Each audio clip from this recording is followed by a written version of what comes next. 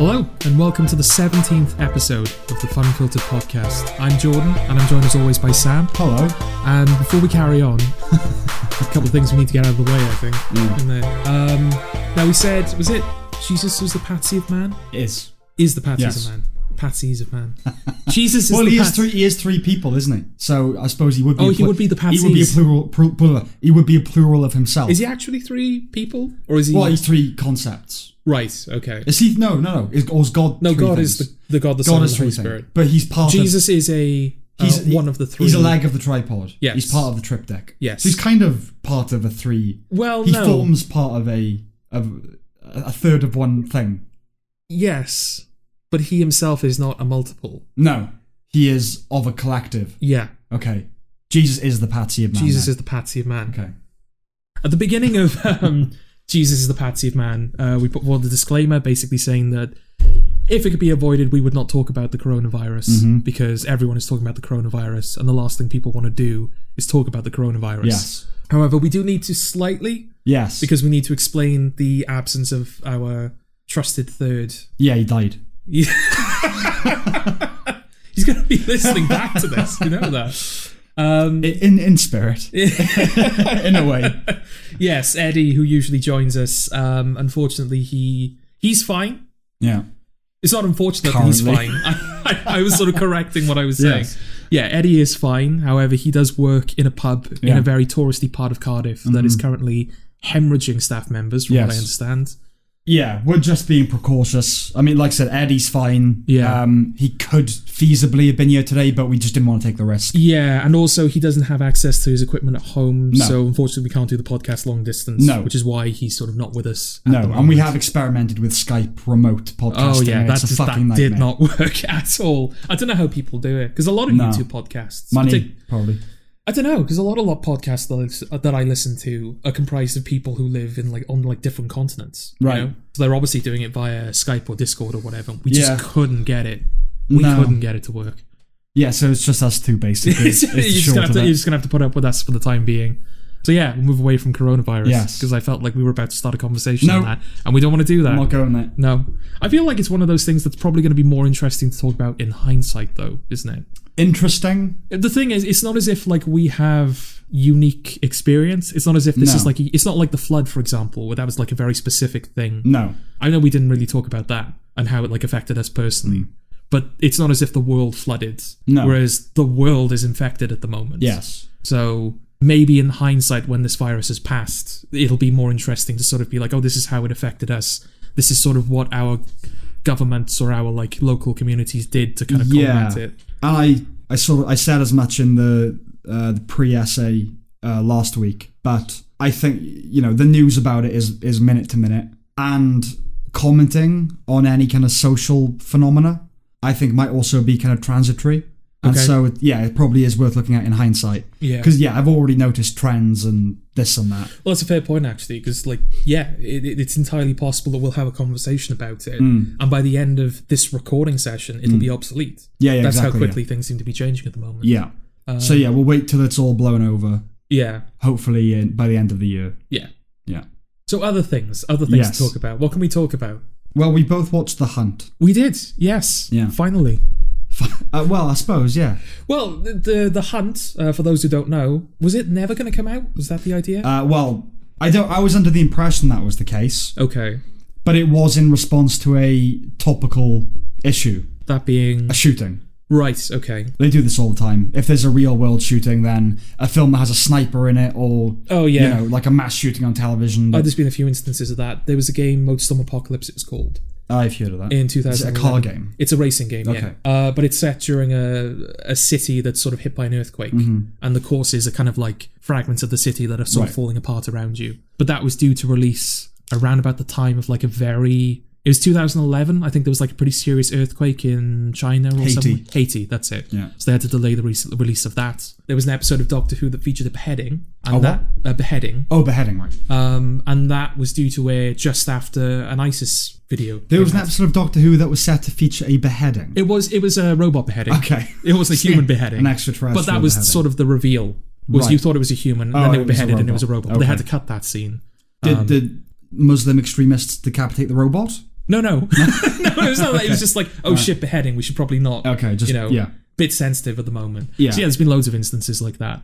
Yeah, I can't remember which shooting in America. God knows at this point. Like, they all blur into one, don't they? Yeah, pretty much. But, I can't remember which one it was. Probably the most recent one. What was the most recent shooting? Well, what was the date that it was supposed to come out? Wasn't it like... Was the end of last year, wasn't it? Yeah, November time? September time? Got no track of these things. Genuinely no idea. Yeah. But yeah, there was a shooting, and the film contains a lot of shooting. So... Yes. Or maybe it was actually the politics. There was an overlap slightly as well. Outright dropped it, didn't it? Did they? I think so, because it was originally Universal. I think. Right. I remember there was some like. We'll get onto what the film is in a moment. Yeah. Don't worry, in case you don't know what we're on about. But initially, the film was called Red State versus Blue State. Yeah. And then Universal had to come out and publicly deny that was ever the title. Right. Because of the implications of it. Right. Because obviously, Red State, Blue State, Democrat, Republican. Yeah. Even though that's what the film is. Yes, but Yeah. That's the problem with these sort of things, isn't it? And I don't think Universal have anything to do with it because it's Blumhouse that have released this now. Yeah. So I think Universal dropped out entirely, Which is why the film... I could be wrong, but I think that's why the film disappeared for a while. I wasn't anticipating it, eagerly anticipating it. Well, you were in the sense that it was written by Damon Lindelof. Yes. And I think Nick Cuse. Okay.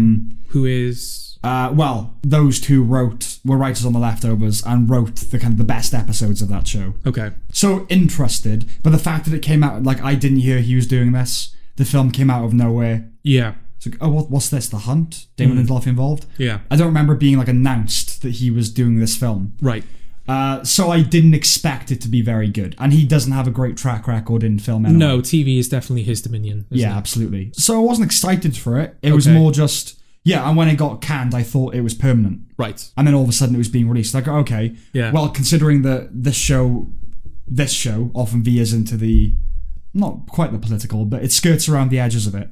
It has done, yes. It has done. Yeah. And we're not shy of controversy. Okay. Then I'm not shy of controversy. I thought it'd be an interesting film to talk about, even if the reviews weren't great. Yes. Well, it is sort of interesting, because you brought it to my attention that the film was about a bunch of leftist elitists. Yes. Hunting working class Republicans. Mm-hmm. Which I found very interesting, because I'd have thought, and I think a lot of people would have thought, that the plot that we would usually get is right-wingers hunting left-wingers. Yes. The lefties are the heroes, they're the underdogs, they have to overthrow the bigoted, gun-toting... Yeah, we want to get rid of all the immigrants. Yeah. Exactly. That's what you'd expect. I mean, and the fact that Damon Lindelof was a writer, and he's very not of the right. Yes. So it is a bit of a surprise. Yeah. But obviously, it was kind of a political football in a sense. Yeah, left-wingers were saying the film was very... No, right-wingers were saying the film was very left-wing. Yeah. Because of how it treated the right-wing characters. Left-wingers were saying, the film is actually quite right-wing because the right-wingers are the ones who are being hunted and all that kind of stuff. It kind of reminded me of the furore over Benioff and Weiss's proposed slavery HBO drama. In the sense Confederate? of... Yeah, Confederate, yeah. Where slavery had never been abolished. Yeah, I think it was maybe present day. Yeah, present day. Yeah. In the South. Yeah. And people saying, how can they make this, advance this as a thesis, as if it was a thesis. Yeah. Is there any chance they're going to make a show that argues that glorifies slavery? Exactly, for slavery. Sort of the same thing. I'm like, I highly suspect that this hyperbolic, overblown Red State versus Blue State thing is trying to be a commentary on attitudes to, stereotypes and that sort of thing. Yeah. And that is what it's trying to do. Yes, this film doesn't seem to like anyone political, I would argue. I would argue that it's a political film in that politics feature. Yeah, it was a film with politics in it. It's a film with politics in it, but the film itself is not... It doesn't come down on the left or the right. No. It's trying to just not unite necessarily, but illustrate what any child knows, that, you know what, these people think this about this group, these people think this about this group, and they're both kind of wrong, and we've all got a common... Yeah, I kind of feel like it's sort of supposed to appeal to what's probably the vast majority of people, which are the people who just can't be dealing with political discourse. It's just like, everyone's just shouting at each other, and it's all like... Everyone's making bad points and everyone's treating the other side like shit. Yeah. And I just want no part of it. But I think if you're not engaged with that stuff anyway, you're not really gonna not understand, because it's pretty basic. But a lot of the references and what it's about is just gonna go over your head. I don't know. I felt like it was a very everyone in the film is a caricature. Yeah. And it's all the cliches of either side. Yeah. The left wingers are constantly checking each other's privilege, treating the other people like shit for being white and all that kind of shit. And then the right wingers are all very like unlikable. They seem to act against their own self-interest rather than sort of be helped or be told what to do by minorities and all that kind of stuff. Anti-immigrant conspiracy theories. Yeah, exactly. It's all that kind of stuff. So yeah, it's sort of like the cliche of both sides. Yeah. Is sort of being depicted here. And the woman who ends up being the character that we follow has no discernible political leaning. She doesn't seem to be left-wing or right-wing. No. She's just kind of apolitical. Yeah, the vibe I got from it is occasionally, if it's 3 or 4 o'clock in the morning and you've been binge watching something, and then you're done and you just have a conversation and you're very tired, and then a nugget of an idea, you go, ooh, that'd be a cool screenplay to write. Yeah. And then you decide together you're going to write the screenplay starting the next day.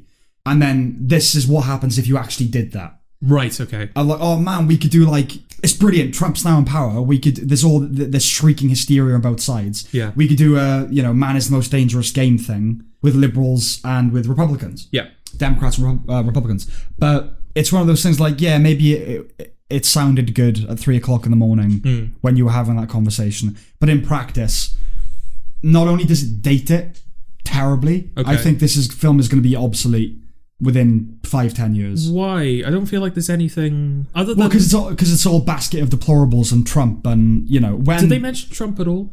Yeah, I know they, they're supposed to be talking about Trump. Do they actually mention Trump? At the beginning. I don't know if he's directly referenced. Well, they say, have you seen what our idiot leader... Yeah. Yeah, I mean, that could just be, But it's clearly him, It's clearly Trump, and we know it's Trump because it's set at the time of Trump, and they use the word deplorables as well. Well, you could, that's one of those things where, you could argue, 20 years down the road when we have a different president, he's still an idiot. Oh, so this divide is always going to exist. Yeah. But I think it's Damon Lindelof.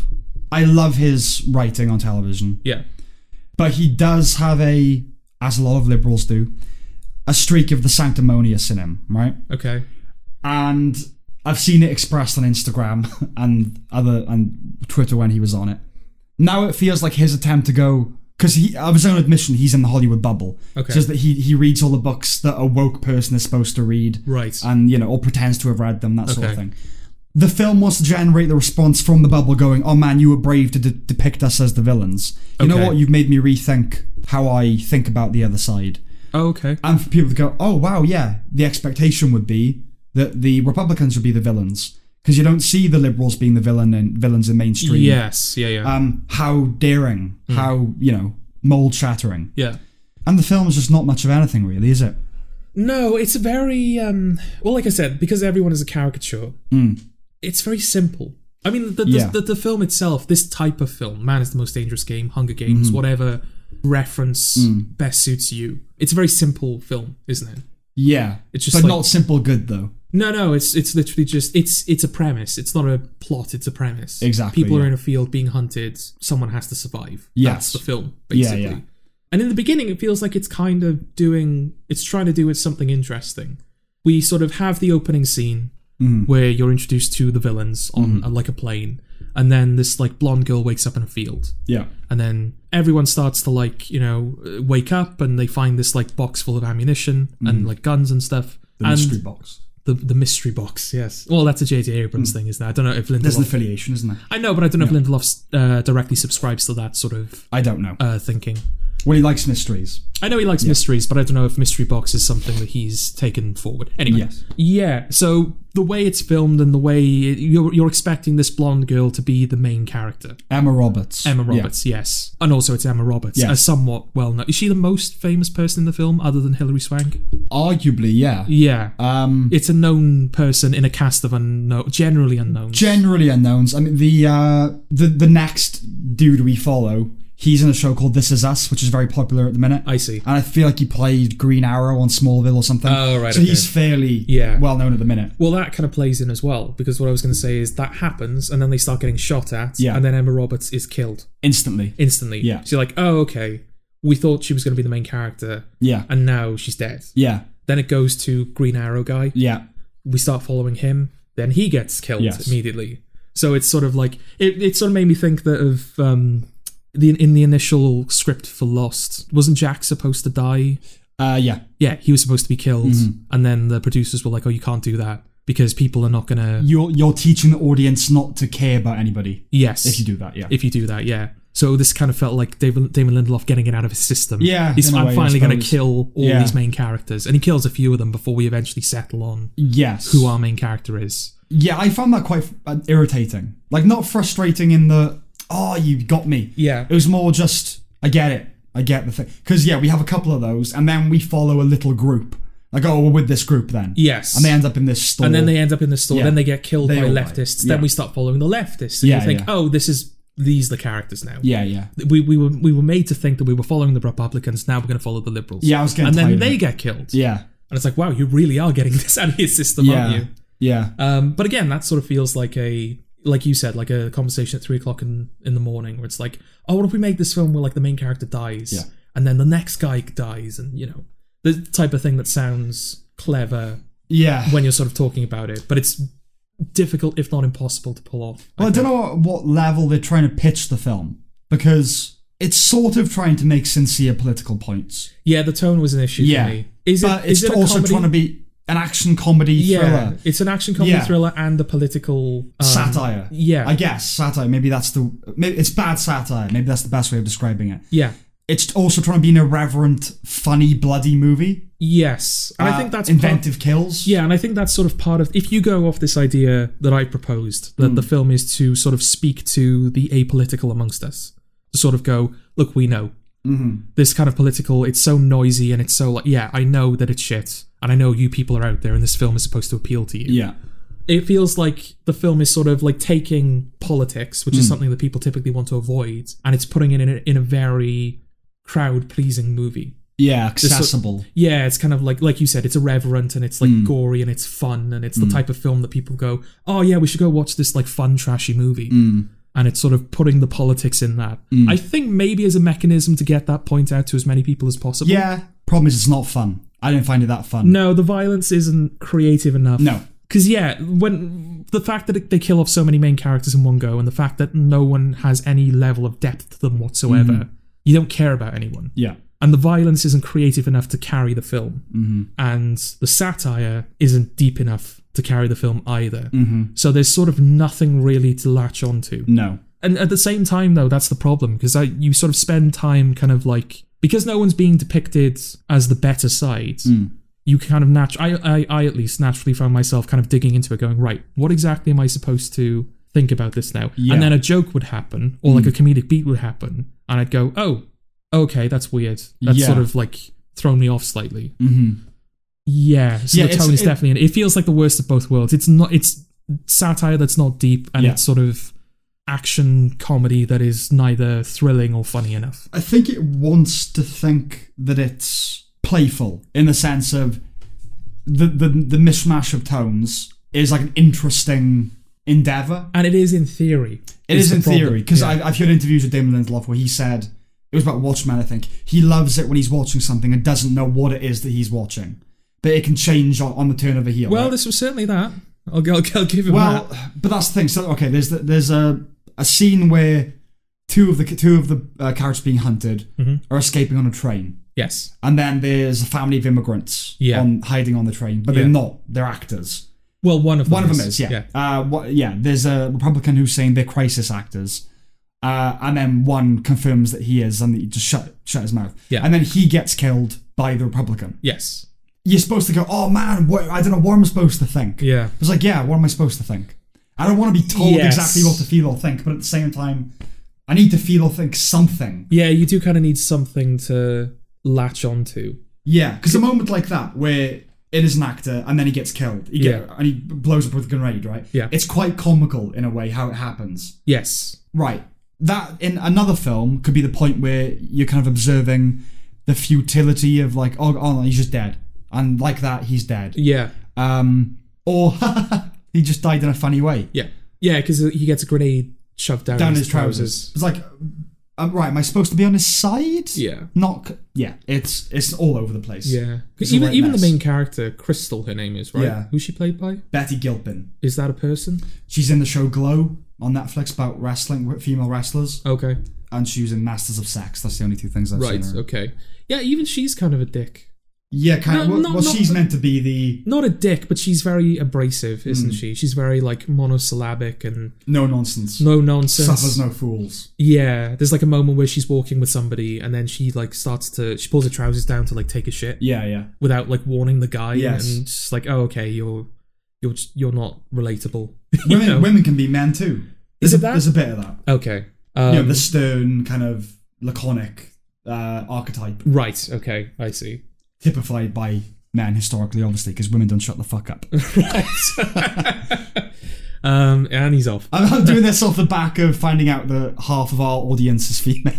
Oh yeah, that really surprised us. Yeah. So if you still fair play to you, fair play. Yeah. Yeah, it's a bit bland, isn't it? It's yeah. I wonder how it started life. Was it an idea by two writers going, oh, let's write this script, and then they sold that script? Was it the studio wanting to make that kind of film? Yeah. I'm interested. It was probably the former, right?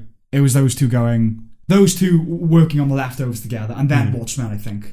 You know what? It does sort of feel... I know there's this political discourse within it, but it does kind of feel like a decompression after doing a show like The Leftovers or Watchmen. Watchmen, where they're kind of doing politics, but it's more racial politics, and it's very tightly wound. Yeah. And it's taking itself... even while being fun... It's taking itself very seriously. Yeah, and it's sort of, it is like, you do have to sort of pay attention to what's happening. Yes. Because it is easy to kind of lose the thread of a couple of things. This is Danny Boyle making trance when he wasn't doing the Olympics. Yes, exactly. Yeah. It does feel like that. But yeah, I don't know. I expected more of Lindelof. This doesn't feel like Lindelof's MO. No. It feels too basic for Lindelof. Yeah, very. Which again is why it makes me think of, oh fuck it, should we just do it? Let's just write this. Yeah, because the only time, because the dialogue is purely functional. There's no poetry or colour to the dialogue whatsoever. There's like two moments where it feels like the characters are, you're supposed to read into what the characters are saying, and that's the story that Crystal says about the what was the right tells. Yeah. The story that Crystal tells to the guy about like the rabbit and the turtle. Yes. And at the end where they're talking about like Animal Farm and like, you're our Snowball. Mm-hmm. Where it feels like, okay, we're supposed to read into this. Well, I think what you're supposed to read into that is because she says, you read Animal Farm? She's surprised at her fluency in kind of literature. Yeah. Or like, I don't know. You're a redneck. Like, oh, you read a book. Well, is that the... Yeah, I was wondering, actually. Is the cliche of a Republican, would they have never read Animal Farm? A cliche of Republicans, they would never have read a book. Oh, I see. Okay. But is Animal Farm considered a very leftist thing? Or is it just the fact that reading books is cultured and left-wingers are cultured and blah, blah, blah? Animal Farm is a satire on communism. Right. So it's a critique of communism. I see. So it's not hard left. No. I think George Orwell was a lefty, but I could be wrong. Okay. Oh yeah, there's a pig in this called Orwell, isn't there? Yes. That as well, that kind of feels like, okay. Pig and Animal Farm. Yeah, exactly. Yeah. But that feels like, okay, that might be about something. On the nose? Yeah. On the snout? There was also that, yeah. But yeah, I didn't know whether that was the idea that like, oh, you read Animal Farm? That's supposed to be like a... Yeah. Oh shit, you're, But it sort of feels, in a way, weirdly appropriate. It's like, that's the correct... that's how much reading this film has done. You know what I mean? Like, oh, I'm going to do a satire about a political satire, and my reference point will be Animal Farm. That is your entry level to political satire. It's the same as those like coming of age films that feature Catcher in the Rye.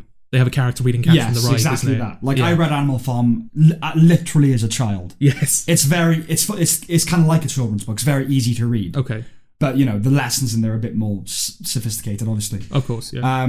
But yeah, that kind of is oddly appropriate. It's like, yeah, that's about where you're at. Yeah. You're not as good as Animal Farm, but you're, in terms of complexity, you're pitched at that level. Yes. Yeah. This film has never read a book by Thomas Sowell or Adam Smith, like a great economist. Don't even know who these people are. To be fair, Adam Smith is just an economist. I pulled up my arse. Okay. But Thomas Sowell is like a Republican economist. And, I see. Okay. I haven't either. Okay. I want to say, my intelligence is broad but shallow. We may have covered this before, but like I've read the Spark Notes on the things you're supposed to know Right. about authors and economists. I see. Okay. If you heard of Thomas Sowell, I can go, yes. But I can tell he's black and that's all I got. People will think you've read it and Yes, be like, exactly. oh shit, this guy knows Yeah. things. Yeah, no, not enough meat on the bone. No. Not enough of anything, really. And yeah, I No. did expect better. You did or you didn't? I did. You did expect even better, though it's Lindelof back in the world of film, Yeah. I did still expect better. Because I Yeah. thought it was an interesting pairing, you know? Like, they wrote an episode of Leftovers called International Assassin. Which you hold in very high regard. Very high regard. It's Yeah. one of the best episodes of anything ever, in my Right. opinion. Okay. And I think it's generally held in quite high regard Okay. by critics and you know, that Yeah. ilk. So I was expecting something. A bit of like, I can see the Lindelof in there. And I Yeah. did. I saw the Lindelof in the moments where there's a box and then, ooh, the character you think you're going to be following gets killed. Yeah. But that was sort of it. Yeah, there's like a couple of like clever little moments Yeah. where you feel like, okay, that's like a smart writer wrote that. The fact that, obviously, we've already spoiled a lot of things, but they think they're in Arkansas and they're actually in Georgia. Yes, she figures it out because they give her too much change. Or Bosnia. Yes. Yeah. Croatia. It's They're in Croatia, sorry. Yeah. Are we supposed to not know? I only say that because I've been to Croatia, so I recognize the number plate immediately. All right, okay. But the character doesn't immediately figure out that she's in Croatia. I think we're So I supposed don't to know not if that's supposed to be ambiguous at that point. Well, I didn't know. I Okay. mean, Yeah, like, Yeah, it, 'cause, like, it the might sh- literally just be that I used to go there a lot as a child. Yeah. So I just recognize the well, font. the shop is set up to be like a mom and pop store in Arkansas. Yeah, you know, exactly. So, But yeah, they give her too much change. Yeah. But then she figures it out, and it's non-verbal. You Yeah. know she's figured something out, Yeah. but she doesn't indicate what. So she kills one of the people, and then just as she kills the other person, she goes, "The change for cigarettes is blah blah blah," in Arkansas. You fucked up, and it's so like over the top. yeah. It's like, oh, okay. You meant to go, oh, this is awesome. This is so Yeah. silly, but it's just silly. Her performance is quite strange. The lead, Yeah, in what way? she's got a lot of like interesting little ticks, Okay. and I'm not sure what they're supposed to indicate. Right. Like, there's the moment where she's sort of having the speech she's sort of speaking to, you know, in the bunker at the end, Yeah. where she kind of slaughters everyone just before she goes to meet Hilary Swank, and the soldier is alive. Yeah. And she's sort of talking about how she served Crystal now, Yeah. how she served in Afghanistan. And you can see like a tear rolling down her face, and it's Right. supposed to be emotional. But then she like pulls a weird face. Okay. She kind of goes, and she's sort of like, goons. yeah, kind of. And there's like moments when she's fighting where she's sort of like making these weird like verbalizations and sort of like chuckling to herself almost. Yeah. And I don't know what that's supposed to say about the character. I don't know whether it's supposed to be like, oh, she's kind of traumatized from war and these are like these kind of weird tics are a side effect, or whether it's supposed to dehumanize her almost because she's supposed to be like a Rambo where she's sort of like a badass action hero. So she's sort of Yeah. laughing in the face of danger. I don't know Honestly, quite what's happening. I think you thought about it more than the director did. I Okay. would put it down to two things. One, just the director who had zero control, not like had it taken away from him, but just had no control over what was going on. Yeah. And so the actors could basically do whatever they wanted. Okay. And B, that's like acting school stuff. Like, give little ticks that suggest you know. But I don't know, because like in Prisoners, for example, where Jake Gyllenhaal, he blinks, doesn't he? Yeah. He like really, really blinks. Like Yeah, heavily. strong blink. Yeah, heavy Yeah, yeah, blinking. yeah. God, this film has made me dumber. Yeah, he's sort of like very heavy blinking. Like that's a noticeable character beat, Yeah. but it's not distracting. It's just something you pick up.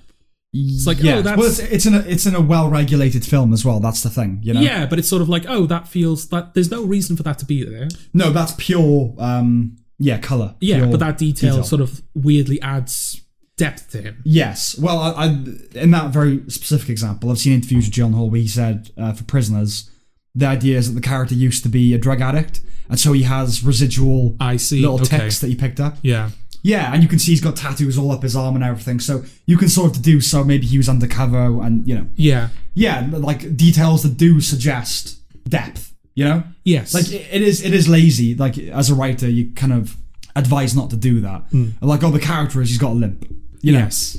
They do it a lot in Boardwalk Empire as well, because we're watching that at the moment. Yes, but they do it well, crucially. They do it well, Yes. but yeah, like this character will refer to himself in the third person. yeah. This character has like a weird laugh. Yes. There's little ticks like that. Yeah. That make them like immediately identifiable. Yeah, and again, that's fine as long as there's more than that. Yeah. But they don't really they don't sort of interrupt the flow of things.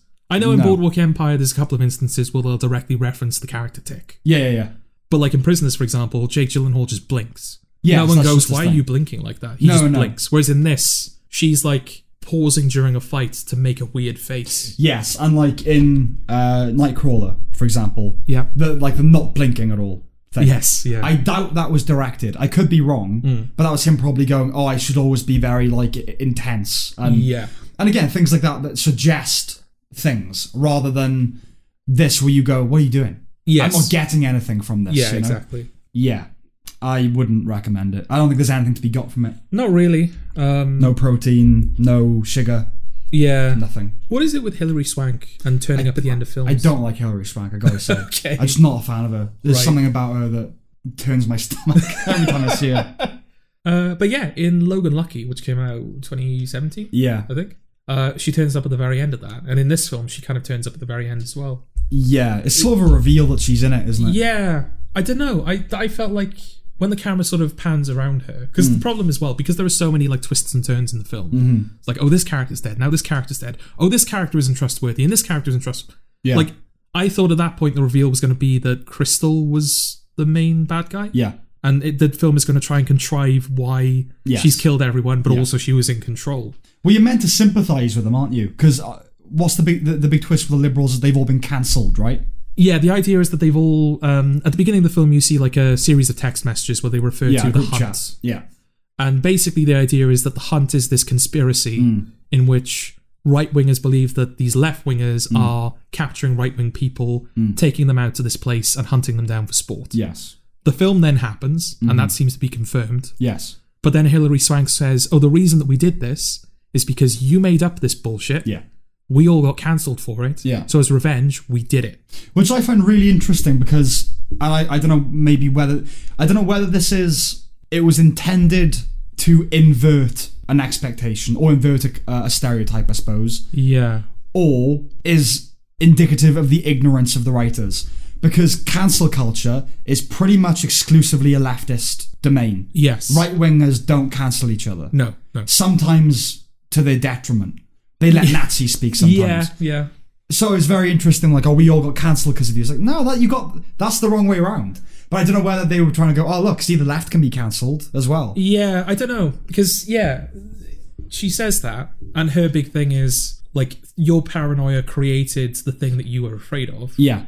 So I think you're supposed to go, oh, that's the point of things. But I hate that justification. But then, almost immediately, Crystal reveals that she's actually the wrong Crystal. Yeah. They just, instead of the person who said, like, oh, you did these things, she's just, like, a random person that they picked up by accident. Yeah. So it immediately sort of diverts away from the politics. And that's another example of, like, well, what is this film doing? Because you've just introduced this very sort of politically entrenched idea that seems to be the foundation of... Well, it is. It's the foundation of everything that happens in this film. It's why the events of this film happens. Yeah. And then you've immediately discarded it. Yeah. You're not going to explore it. It's like, oh no, this person is... I'm here by accident. Let's fight now. Yeah, I don't know. I mean, for one, I think that maybe this is a term ripe for Sam's Lexicon, actually. An idea ripe for Sam's Lexicon. Okay. Do we play the theme song? No, I don't have the term yet. Oh, I see. But Okay. I've got the idea. For me, basically 100% of the time, but there might be some rare exceptions. You're not allowed to do a camera reveal in a film for an actor. You can do it for a character. Okay. Ooh, it was this character all along. Yes. You're not allowed to do it for an actor, because that is completely film breaking. It's going, we got this actor to be in the film. Yes. Yeah. In Indiana Jones, but that's the character. The Expendables, for example, when Arnold Schwarzenegger walks in. Because at the time he wasn't making films. That is fine. Yeah. Like a weird example, Under Siege 2. Okay. Right? The best film ever made, right? It's up there. Yeah. You go in to watch that for a dumb Steven Seagal film. Yes. And so I kind of allow it when he pulls up outside the restaurant in the beginning and his head is turned away from the camera and then he turns and looks and the music surges. Right, okay. For no reason. Yeah. It's like, oh yeah, look, it's Steven Seagal. That's what the film is saying. Yeah. But other than that, like, ooh, it's Hilary Swank. Who cares? Yeah. Who knows who Hilary Swank is? Like, well, obviously we do, but generationally. Okay. Is she the big... Look, we got Hilary Swank. I have genuinely no idea where she stands in the pantheon of pop She won an culture. Oscar in like 1999 and 2004. Okay. And now, I think there was an episode of The Office that was dedicated to Is she hot or not? I can't tell. Oh, their equivalent of the Nick Cage episode in Community. Is he a good actor or a bad actor? Yeah, exactly, yeah.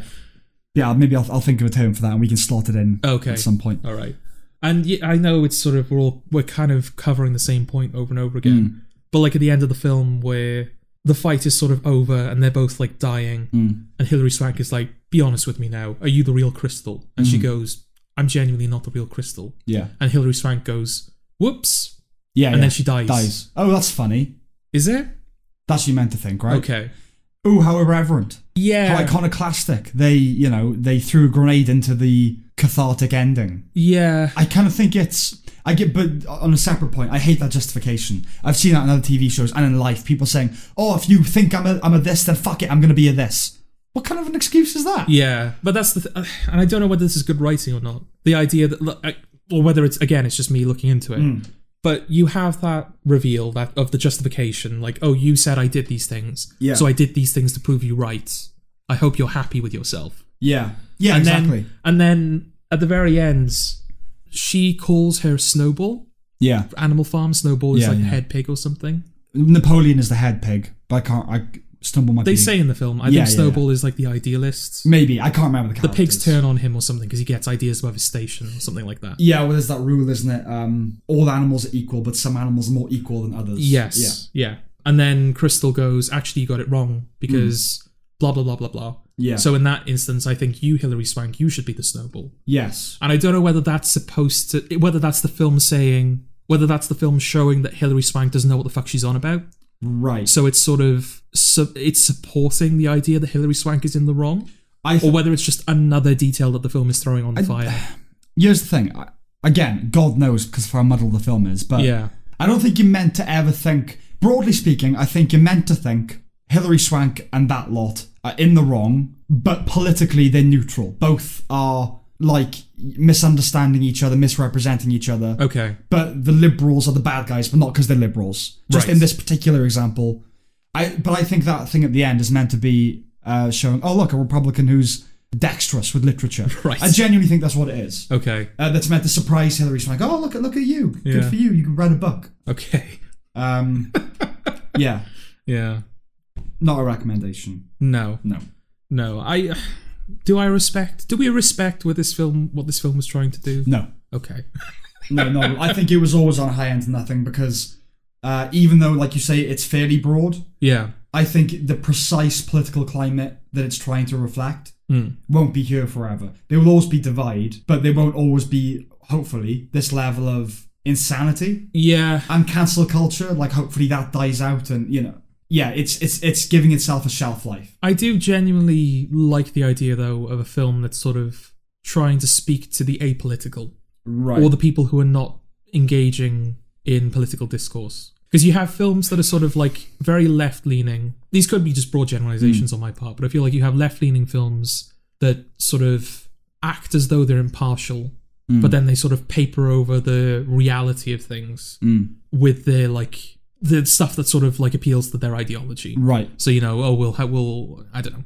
I was going to give an example, but I can't think of an example. Okay. And then you have right-wing films that are sort of more honest in the fact that they're political, but they almost... You don't get them, is the simple fact of the matter. Well, the documentaries aside, you don't get them. Right-wing media, then, where it's sort of like, it's sort of like almost enjoys too much that it's political. Right. Like you have things like, I don't know, Stephen Crowder, for example. Right. Where it's sort of... like they really lean into sort of the right-wingness of it. I know where you're coming from. Yeah. I wouldn't say the right-wingness, because right-wingness is just a set of beliefs. It's an ideology, right? The cliched, the right-wingness that this film is depicting, then, I should say. Typically, conservatives are reserved, right? That's like their thing. They don't talk about politics much. I would say Stephen Crowder, that sort of thing, it's leaning more into the defining yourself in opposition to the thing. So let's make obscene jokes. Let's go out there and really like push guns and make sketches about it and characterizing themselves in a way. Yes. But I know what you're saying. Yeah. So you have those two, which as I'll admit, like they might not be completely accurate, but these are just like impressions that I've got based on the media that I've consumed. You have those two, and then you have films that sort of try and avoid this altogether. It's like the moment it gets even slightly political, it's like, nope. Yeah. I want nothing to do with this. So I do like the idea of a film that's sort of like like even though it's sort of like depicting politics, the film itself is kind of apolitical. But this is sort of my reservation in a way. Surely just an apolitical film is a film that just doesn't deal in these areas whatsoever. Okay, apolitical might be the wrong word. Yeah, no, an apolitical film would be, you're saying like trying to speak to people who are frustrated by... Yeah, politically neutral then, as opposed to apolitical. Okay. But surely that's just any film where the themes transcend politics, you know? Because politics, ultimately, it's a low level, it's a low rung on the kind of principle ladder, if you know what I mean. Okay. It's easy to make a film that is not political. Well, you've got those people who say, like, oh, any film is political. But not really. But that's roping in other ideas into your camp. Yeah, and it depends, doesn't it? Because I have seen, like, I saw interviews when the Lego Movie was coming out saying that, oh, it's a very right-wing film because the villain is Lord Business, so it's sort of criticising big business and... So it would be a left-wing film. Oh, is that it? Right loves business. Oh, yeah, okay, yeah, in that case, it's a left-wing film. Yeah, because it was on Fox News, I saw this. Yeah. Yes, so the film is very political because it's criticising big business because the villain is a businessman. Right. Even though it's not. Like, the idea is that it's creativity versus following the instructions. Yes. And if you're going to sort of abstract that, business and following the instructions go together quite But see, hand. that would be a perfect example of, creativity versus kind of regimentation. Yeah. That would typically be, creativity is left-wing. Yeah. Regimentation is right-wing. Yes. But that is fallacious. That's not in the film at all. But that is something where they could go, it's political because it's highlighting the creative over its Well, that's what sort of why I brought it up. Like, how much of it is, yes, films these days are generally political, and it is kind of impossible to avoid politics in your film, and how much of it is the audience is bringing politics to the film. Well, look, it's not the films can't avoid politics, it's that the audience can't help but imprint on it. I don't think you can make, or it would be difficult to make, an amoral film. I don't mean immoral. Yeah. I mean a film that didn't have a value in it. Okay. In some way. Yeah. Because the whole implication of a character arc implies that something's better than another thing. Yes. The beauty of film, one of the beautiful things about film, is your relationship with them changes as you change. Yes. I see different things in my favourite films that I never saw before. Yeah. And I have different interpretations of them. And if everything's going to be political, then basically any film made before 1960 is going to be a right-wing film because it's holding up traditional family values. Yeah. The woman is a housewife and the man is a businessman. Yeah. If you want to do that, then okay. But that's just not how it works, you know? Pixar films about, I don't know, like what's Onward? What could you say about that? That the mother there, it's left-wing because they're saying that a single mother can raise 2 boys. Right, okay. But no, it's right-wing because she does need a man because she has a boyfriend in the film. Yeah, okay. I see what you're doing. Nuts. Stupid. Yeah. You know, you can't think of things like that. No. Yeah, this film is, I guess, trying to appeal to the people frustrated with in the chasm between the canyons. Yes. But if I really was like, I'm sick of all that, I wouldn't want to go see a film that was trying to teach me a lesson about it. I'd want to go see Onward or The Lion King. Something that had nothing to do with any of this stuff. Which is the world in which most people exist. You know? Yes, that's This true. isn't for a broad audience, really. It is in the action, violence, comedy sense. Yeah. But if you knew what it was, it's for people already interested in that sort of stuff. It's for the bubbles. Yeah. Well, both bubbles have adopted it as, this is a glorification of the other side. If my grandfather watched this film, references like deplorables, he'd be like, what's that? Yeah. Not a clue, you know? So this isn't, it thinks it's pitched to everyone. Yeah. But it's not really. Okay. That's your final word. That's my final word on The Hunt. Yeah, I wouldn't recommend. I mean, it's interesting in theory. Yeah. But the execution lets it down. It's a very simple film in every respect, I think. Yes. It's not creative visually. It's not creative writingly. Give me a better word. What, then writingly? Yeah. Fuck it. It's not creative on a script level. Yeah. It's not creative on a visual level. The satire is too shallow and violent. Yes. And the violence is too shallow. Yeah.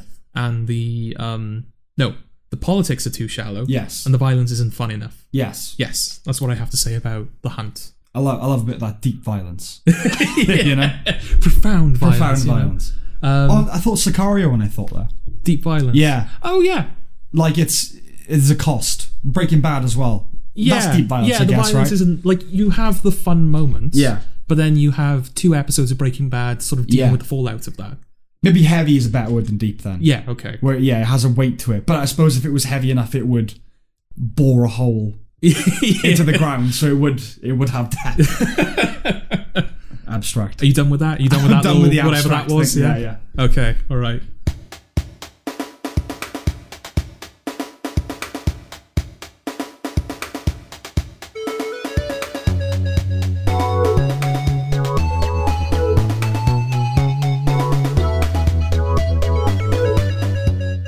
Okay, so the other thing that we watched this week, the 12th series of Doctor Who recently happened. You'll know by looking at the time we uploaded this, like when this was recorded. I didn't like it. Did you not? I did not like it, as I think most normal, sensible people would think. So I was kind of talking to you and Eddie about this, and then something kind of miraculous happened. Was that the word you used? Yeah, you sort of proposed the idea of watching Doctor Who. Yeah. Which is something that you've never really seemed willing to do before. No. This podcast, it's a wonderful thing. I can just get you to watch anything these days, can't I? Yeah. Yeah, so you propose, like, we watch Doctor Who, New Who, I should say. We're not going to do Classic Who. I haven't seen Classic Who, but there's just so much of it. Too much. And there's, like, 97 episodes that don't exist anymore. Yeah, yeah. So the completionist within me would never be able to cope with the fact that you can never finish Doctor Who. But yeah, you propose that we watch a series of Doctor Who a week, and we talk about it on the podcast. Yes. So that's what we're going to do. And that's what we did. We watched Series 1 of Doctor Who. Sam. Yes. Well, firstly, what was your sort of opinion of Doctor Who before this exercise began? I'd seen a few episodes across, spanning years of New Who. Yeah. We'll just say Doctor Who as a shorthand. Okay, Doctor Who. Yeah. You know, I thought it was okay, the stuff I'd seen. Okay. I'm not partial to that sort of stuff anyway, and I think even when I first saw it, I was past the age where it could really have an impact on me. Yeah, because you didn't watch it as a child, did you? No, like 17 maybe was the first time I saw it. Right, okay. Yeah, so you kind of missed the boat on it being a nostalgic thing for you. Yeah. Nostalgic, we'll sort of get to that, but there was nostalgia for it in the sense of being 10, 11 when it started. Yeah. And it being part of the cultural landscape and knowing about it. Yes. Because I mentioned this on a previous podcast as well, but we live in South Wales, so we live in the epicenter of Doctor Who. Like, I used to live a 5-minute walk from the studio where they actually filmed Doctor Who, and most of the exterior locations are places that we both recognise and visit most days. Yes. You know? So even if you're not watching the show, you're fully aware of Doctor Who's existence. Yeah. Not so much in that sense. I knew Doctor Who was... okay. No, for me, like... you said before that we are in the epicenter. I've never felt that personally. I've never felt, I am in Doctor Who. Okay. But you would if you watched it, I suppose. Yes. Yeah, it was always off to the side for me. Okay. I never wanted to watch it as a kid, you know? Right, okay. It just never appealed to me. I was too busy reading books and being clever, was it? Yes. I knew it was cheap. Yes. The production quality, not the, its essence. Yes. I knew the iconography. Everyone knows the iconography. Yeah. And I knew that you loved it. So that, like, part of me wanted to be a contrarian to that.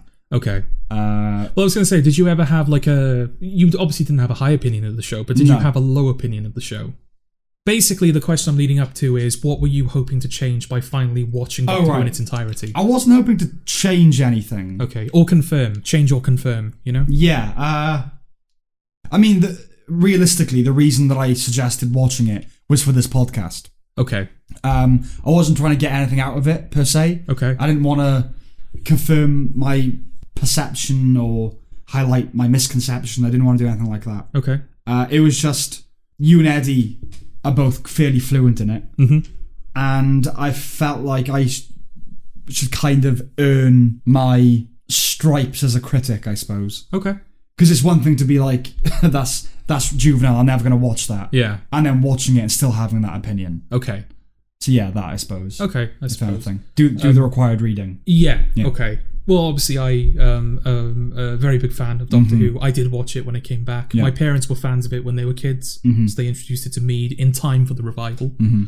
Loved it instantly, captured my imagination. Again, on a previous podcast, was it all these Jewish faux pas where we talked about Doctor Who? I I think that have was the no name idea, of the episode. Okay. I think that was the name of it. We talk about it too long, granted. Yeah. But I think that was the name of the episode.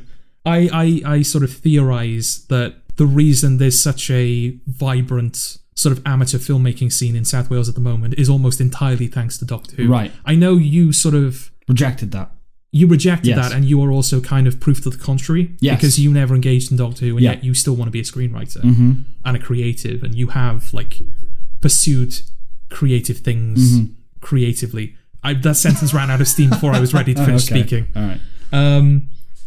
Yeah, but I think I genuinely think so many people were inspired by Okay. not just that they were inspired by it, but they sort of Doctor Who was their entryway to the sort of the skeleton of filmmaking, so kind of the behind the scenes stuff. I remember the very first thing I did that you could, I suppose, correlate with editing is I would recreate the credits of Doctor Who in Microsoft PowerPoint. Right. That's literally the first thing I ever did Okay. before I even got editing software. And there are so many people that I've sort of spent time with in the creative field that are huge fans of the show and they've written fan scripts and they've created Right. things which could be attributed to fan films. Okay. So yeah, I genuinely think that the show has a lot to answer for. Yeah. I suppose in terms of I definitely think it's got its part to play. I don't think it's the primary fuel, if you know what I mean. it's got to be a major factor though, surely. I don't know. I can understand you rejecting the theory that it's this Yeah. is the reason. Yeah. But it has to be a major factor. I mean, we have production studios in Cardiff that are named after Yeah, sure. but I parts of think the show. the drive for young people to become creatives. If we're doing a pie chart, Yeah. I don't think the main slice would be Doctor Who. Okay. I think it'd be in there, but I don't think it would be it would take up most percentage of it. Okay. All right. I think it would be because it's cheap. Right. Cheaper than it was to make films. Okay. But in a similar vein, I'm also, I think even as a child, skeptical of things that are very popular. I don't want to like things that every other kid likes. Right. I was okay. always like that. I mean, I have that in me. Yeah. I will never watch Game of Thrones. Okay. I'm certainly not going to watch it now that the ending has happened, because I know there's nothing to look forward to Yeah. with that show. You've said multiple times the first 4 seasons are amazing. Yeah. Okay. Yeah. I'll live without. Yeah. I'll have to live without not seeing those. Yeah. So yeah, I have that impulse in me as well. Yes. But yeah, maybe I just sort of got on the train at the right time. Okay. You know. Well, I mean, I do have the contrarian impulse, but I never let it stop me from watching things that I want to watch. Okay. So it's not a case of I'm not going to go see The Dark Knight because everyone. Yeah. Yeah. Exactly. It's not that bad. No. As in stopping yourself from watching Game of Thrones. Well, it's the only reason that you won't watch it. No, it's also fantasy, which I have a weird aversion to. Okay. I still don't quite know why, but I just can't bring myself to engage with fantasy. I have an aversion to fantasy as well. Yeah. But I also have an aversion to things with strong fan communities, strong fan bases. Well, Doctor Who is a perfect example. Exactly, of that. yeah. So sci-fi, fantasy, genre things that, the fanboys love. Okay. I have a superiority complex. It's not that for me, though. It's much more surface level. I just find I'm completely fine with sci-fi. I like sci-fi a lot. But fantasy, there's something almost cringe-inducing about it to me. Okay. I know that it's not. I mean, it has to be somewhat deep, right? Because of my complete unwillingness to engage in it. Well, But yes, it doesn't. I don't feel like it's there's no trauma there or anything that's going to stop me. I don't know. I know why. what you mean, and it is kind of it's because it's the stories that you first hear. Kings, dragons, queens, that sort of thing. Yeah. I get Lord of the Rings is silly. Okay. Right? It is. Goblins and orcs and all I'll take your word for it. I'm not saying it's stupid. Okay. But it is goblins and this and elves. That's and supposed to be a sort of satire, right? thing. Not a satire necessarily. But it's supposed to be the orcs represent, not the orcs, an allegory. Yeah, the hobbits represent blah blah blah. Yeah. Whereas Game of Thrones, there are obviously whenever you see advertised, it's always with the dragons. Yeah. But it's basically historical fiction. Yeah, it seems almost like a political drama that's set in It a is. fantasy It's world. House of Cards, but in a medieval context. Okay. So typically I'm I don't want to get involved with anything that seems more obsessed with details than anything else. Right. I don't like detail heavy things. Yeah. Yeah. Doctor Who's definitely that. Okay. Yeah. That was my Okay, impression. well, let's get into it. Yes. Obviously, this is, like I said, this is going series by series, so we're only talking about series 1 today. And I know that I've like talked about the show with you before, and I know that like it's not a mystery what's coming. You kind of know what you're in for. Yeah. Even if you don't know like the minutiae of specific stories or anything like that, you broadly know what to expect going forward. Yep. But I don't know how much to kind of talk about that with you. Let's try and treat it as if they don't exist. Yeah. The following seasons don't exist. Because I think it's an interesting exercise to have someone who watches as much television as you. Yeah. So someone who's kind of like televisually and sort of critically literate as you. To watch this kind of British Institutes. Yeah. For the first time. Institution. With sort of fresh eyes. Yeah. I'm sort of curious to see if you agree with the general consensus. Firstly, with me, but also with the general consensus of what is like the best episodes and what are the best characters and stuff like that. I've avoided reading up on any of it. Yeah. For that reason. Yeah, I don't know what the critical consensus is about any of it, really. Okay. I know that Tennant is broadly considered the best Doctor, but that's kind of it. Okay. So let's just treat it like this season exists in isolation. Okay. So with that in mind, what did you think of Series 1 of Doctor Who? It's okay. Okay. All right then. Yeah, I mean, right, I'm... In terms of what I want to get out of it, in terms of enjoyment, it's kind of fun performances and interesting, fun concepts. Okay. I'm not looking to have my mind blown by Doctor Who. Okay. Or bent or manipulated in any way, really. Right. Lathered. Okay. I want my mind lathered by Doctor Who. I see. I do still consider it a children's show. I know you prefer the term family. Yeah. Yeah, it is, I suppose. But in thinking of it as a children's show, it's helped me watch it. Okay. All right. I do think there are... maybe this is true of later seasons, but I do think there are definitely instances where the show is like... okay, in this instance, the show is appealing to the children. In this instance, it's appealing to older members of the audience. Yes. And sometimes it manages to do both. Yeah. But I think there are like perfect examples in this season of like, okay, this is playing to a younger audience, this is playing to a slightly older audience, you know? Which is why I think it's a family show. Okay. It's silly. Yes. It is silly. Yeah. It's goofy. Terrible graphics. Oh yeah. But that I think this is I don't even think these were recorded in HD. I know I'm pretty sure the CG is in HD. No, it's probably pre-HD. Yeah. Yeah. So yeah, it's dated poorly, and it was sort of it looks like a soap opera almost. Yeah, but it's kind of famous for that. You know, even in the 60s, I think it was considered cheap for the 60s. Oh yeah, you know, it was always kind of as part of its charm. Well, you know, it's that's interesting, what's very isn't British it? Because about it's interesting that it's a show that, by its own admission, could do literally anything, and yet it has one of the most restrictive budgets out there. Well, yeah, an interesting kind of clash in a way, but again, it's sort of part of the charm. Yeah. The cutesy graphics, which are just bad. Oh yeah. Explosions, and they're just bad. Yeah. But then what I've been calling organic artifice. So costumes, you know, real world, like models, sets. Yes. Things that are real, you know. Doctor Who has very, very good practical, like makeup and effects and stuff. Yeah. And the weird clash with, because the monsters even in 2005 do look like people in costumes. Oh yeah.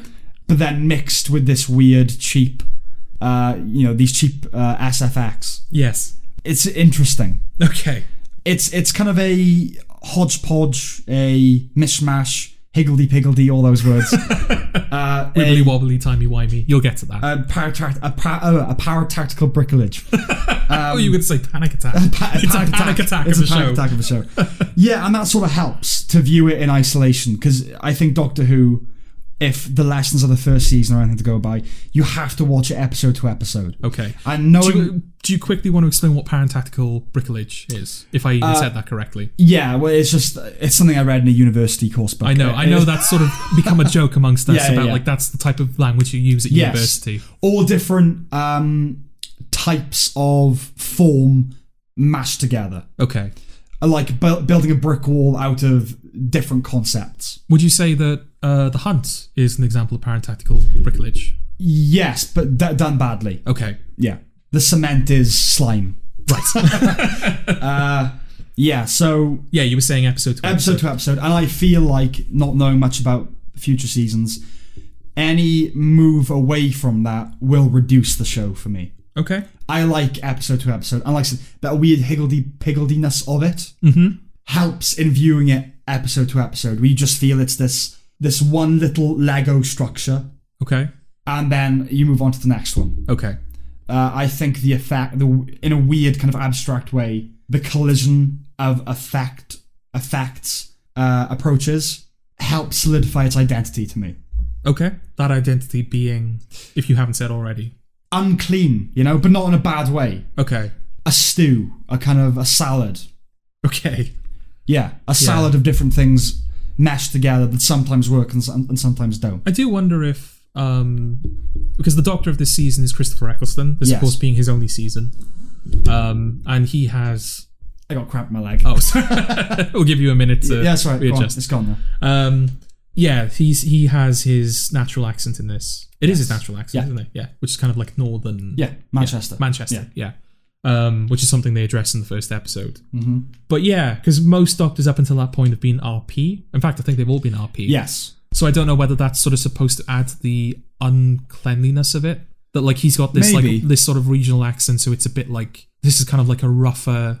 This is rebooted. This is Doctor Who of the 21st century. Yeah, not grittier. I wouldn't call it grittier, but it's just kind of like grittier. It's more rougher and like down to earth. Like the companion comes from like a council estate. Yeah, and she's like chav, and she comes from like this. Well, that's the thing. Back family, the BBC, they have the BBC for their news reports have very specific breakdowns on how you pronounce words. Yes, If you watch the King's Speech, that starts with a man kind of having to speak like this very deliberately. Yeah.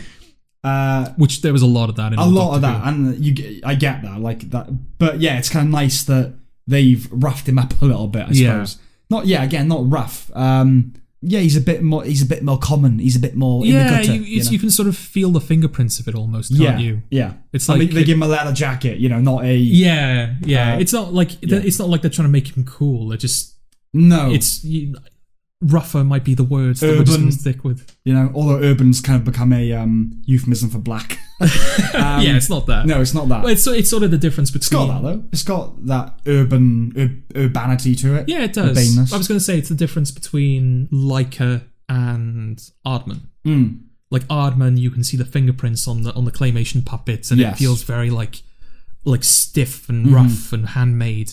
Whereas Leica's animation is flawless. Yeah. But because it's so flawless, it looks digital. Yes. So you don't get to appreciate the artistry of it. Mm-hmm. Whereas with Doctor Who, because the artifice is so like obvious, the CG being so bad and everything like that, you do kind of like when the show is doing something when it's sort of trying to take itself a bit more seriously, or when it's trying to do something dramatically, you sort of, I feel like you kind of appreciate that a bit more.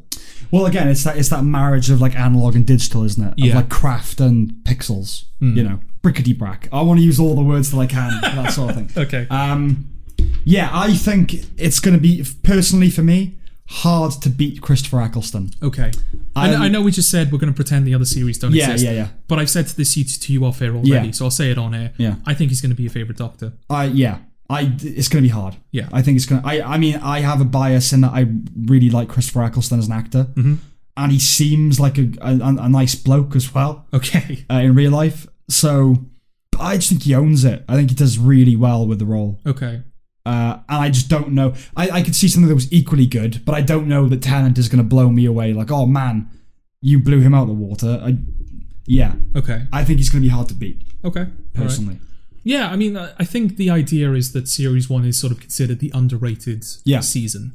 Because there's a couple of things in it that sort of like, that are kind of not redone, but there are sort of facsimiles of them in later series that are sort of done better. Right. So, for example, you said that this is basically episode to episode. Mm-hmm. And it is. It's a very episodic show. But it does have a through line. The series does kind of have a very loose through line. Very loose. Very loose through line. And it's probably one of the weakest, if not the weakest, of Russell T Davis's run. Okay. Bad Wolf, we're talking about. Yeah. Where it sort of feels almost like an Easter egg. And at the very end, the justification of it feels very weak. Yes. It's like, this doesn't really feel like it was all building to this. Yeah. Also, Russell T Davis, his kind of iconic monsters, or the monsters that you remember from his era, there's sort of one every series. Right. In this series, I would say it's probably the Slitheen. Yeah. I know The Empty Child is considered like one of, if not the best story of this series, and it is an iconic monster, but the Slitheen they come back. Well, when I think of monsters from the season, I think of the Slitheen. Yes, and there's sort of one every season, like the Uda to come and the Jaduna to come. Okay. But the Slitheen, I think they're a bit cringe. I don't like the Slitheen. They're terrible. Yeah. Because that episode... That's an example of it appealing to its younger audience. Yes. Well, I was going to say, because it's double, isn't it? Yeah. That double episode is weird, because it's a lower key double episode. Lower key how? In terms of it's not galactic and, it's kind of... Oh yeah, it's all kind of in London. It's all in London. It's all parliamentary and the Prime Minister has been taken over by this... Which is kind of not a children's story in a way. Okay. Do you know what I mean? It's a bit... But it's got big rubbery fart monsters in it. But they fart. So it's a weird, okay. Yeah. That was maybe the only moment in the season where I felt like, all right, it's broken it a bit now. Okay. Because even watching it for children, fart gags. Yeah. Yeah. Would you mind not farting while I'm saving the world? Yeah. Would you rather silent but deadly? Yeah, exactly. That hasn't held up at all. Russell T Davies is a really good writer. Okay. Broadly? Yeah. Okay. I think... Did you know this before? Is this just confirmed? No, yeah, I thought that before, yeah. Okay. Clever, neat little kind of scripts. Mm-hmm. Doctor Who's one of those shows where the fewer questions, the better sort of thing. Yeah. I don't like it when things are trying to explain its lore or the way it is. Yes. But this was pitched at the right level for me. Okay. So even though it makes no sense, actually, that line where she says, "Why do you sound northern?" Yeah. And he says, "Loads of planets have a north." That to me is right. That makes no fucking sense. Okay. Yes, okay, Mars has a north, but you still wouldn't sound like Manchester. Mancurian, yeah, if you were from Mars. But okay, that's clever. That's a witty line. So I'll let it go. I'll drop it. Yeah. No, I think the show is good at... Well, I say the show. I think Russell T Davies in this season, because we're only talking about that. I know I've broken that already by referring to later seasons. Yes. But I think he's good at doing that. He's good at sort of finding the right level where it feels like it's being explained enough. It's not getting bogged down in the minutiae and the practicality of everything, but it's not dismissing it either. No. It's sort of finding the right response to it, so that you can still be caught up in the momentum of the stories. Yeah, and it largely did that for me. Yeah. What was your favourite episode? It's a competition between Dalek and Father's Day. Okay. Why? Because... Again, I'm in it for the concepts, right? Yeah. So, The Empty Child and what's the other one? The Doctor Dances. The Doctor Dances. That double. I understand why that would be considered the best of the season. I think it's sort of considered to be the first scary episode of the revival. Okay. Again, maybe that's a problem. Which is sort of the cliche of classic Who. It's the thing that every parent says, I was hiding behind the sofa when such and such came on the screen. And this is the first example of that in the new show, which I think is why it was held in such high regard. But again, maybe that's an issue is, "Are you my mummy?" doesn't frighten the 25-year-old. No. That's not. Slap him on the head. Fuck off.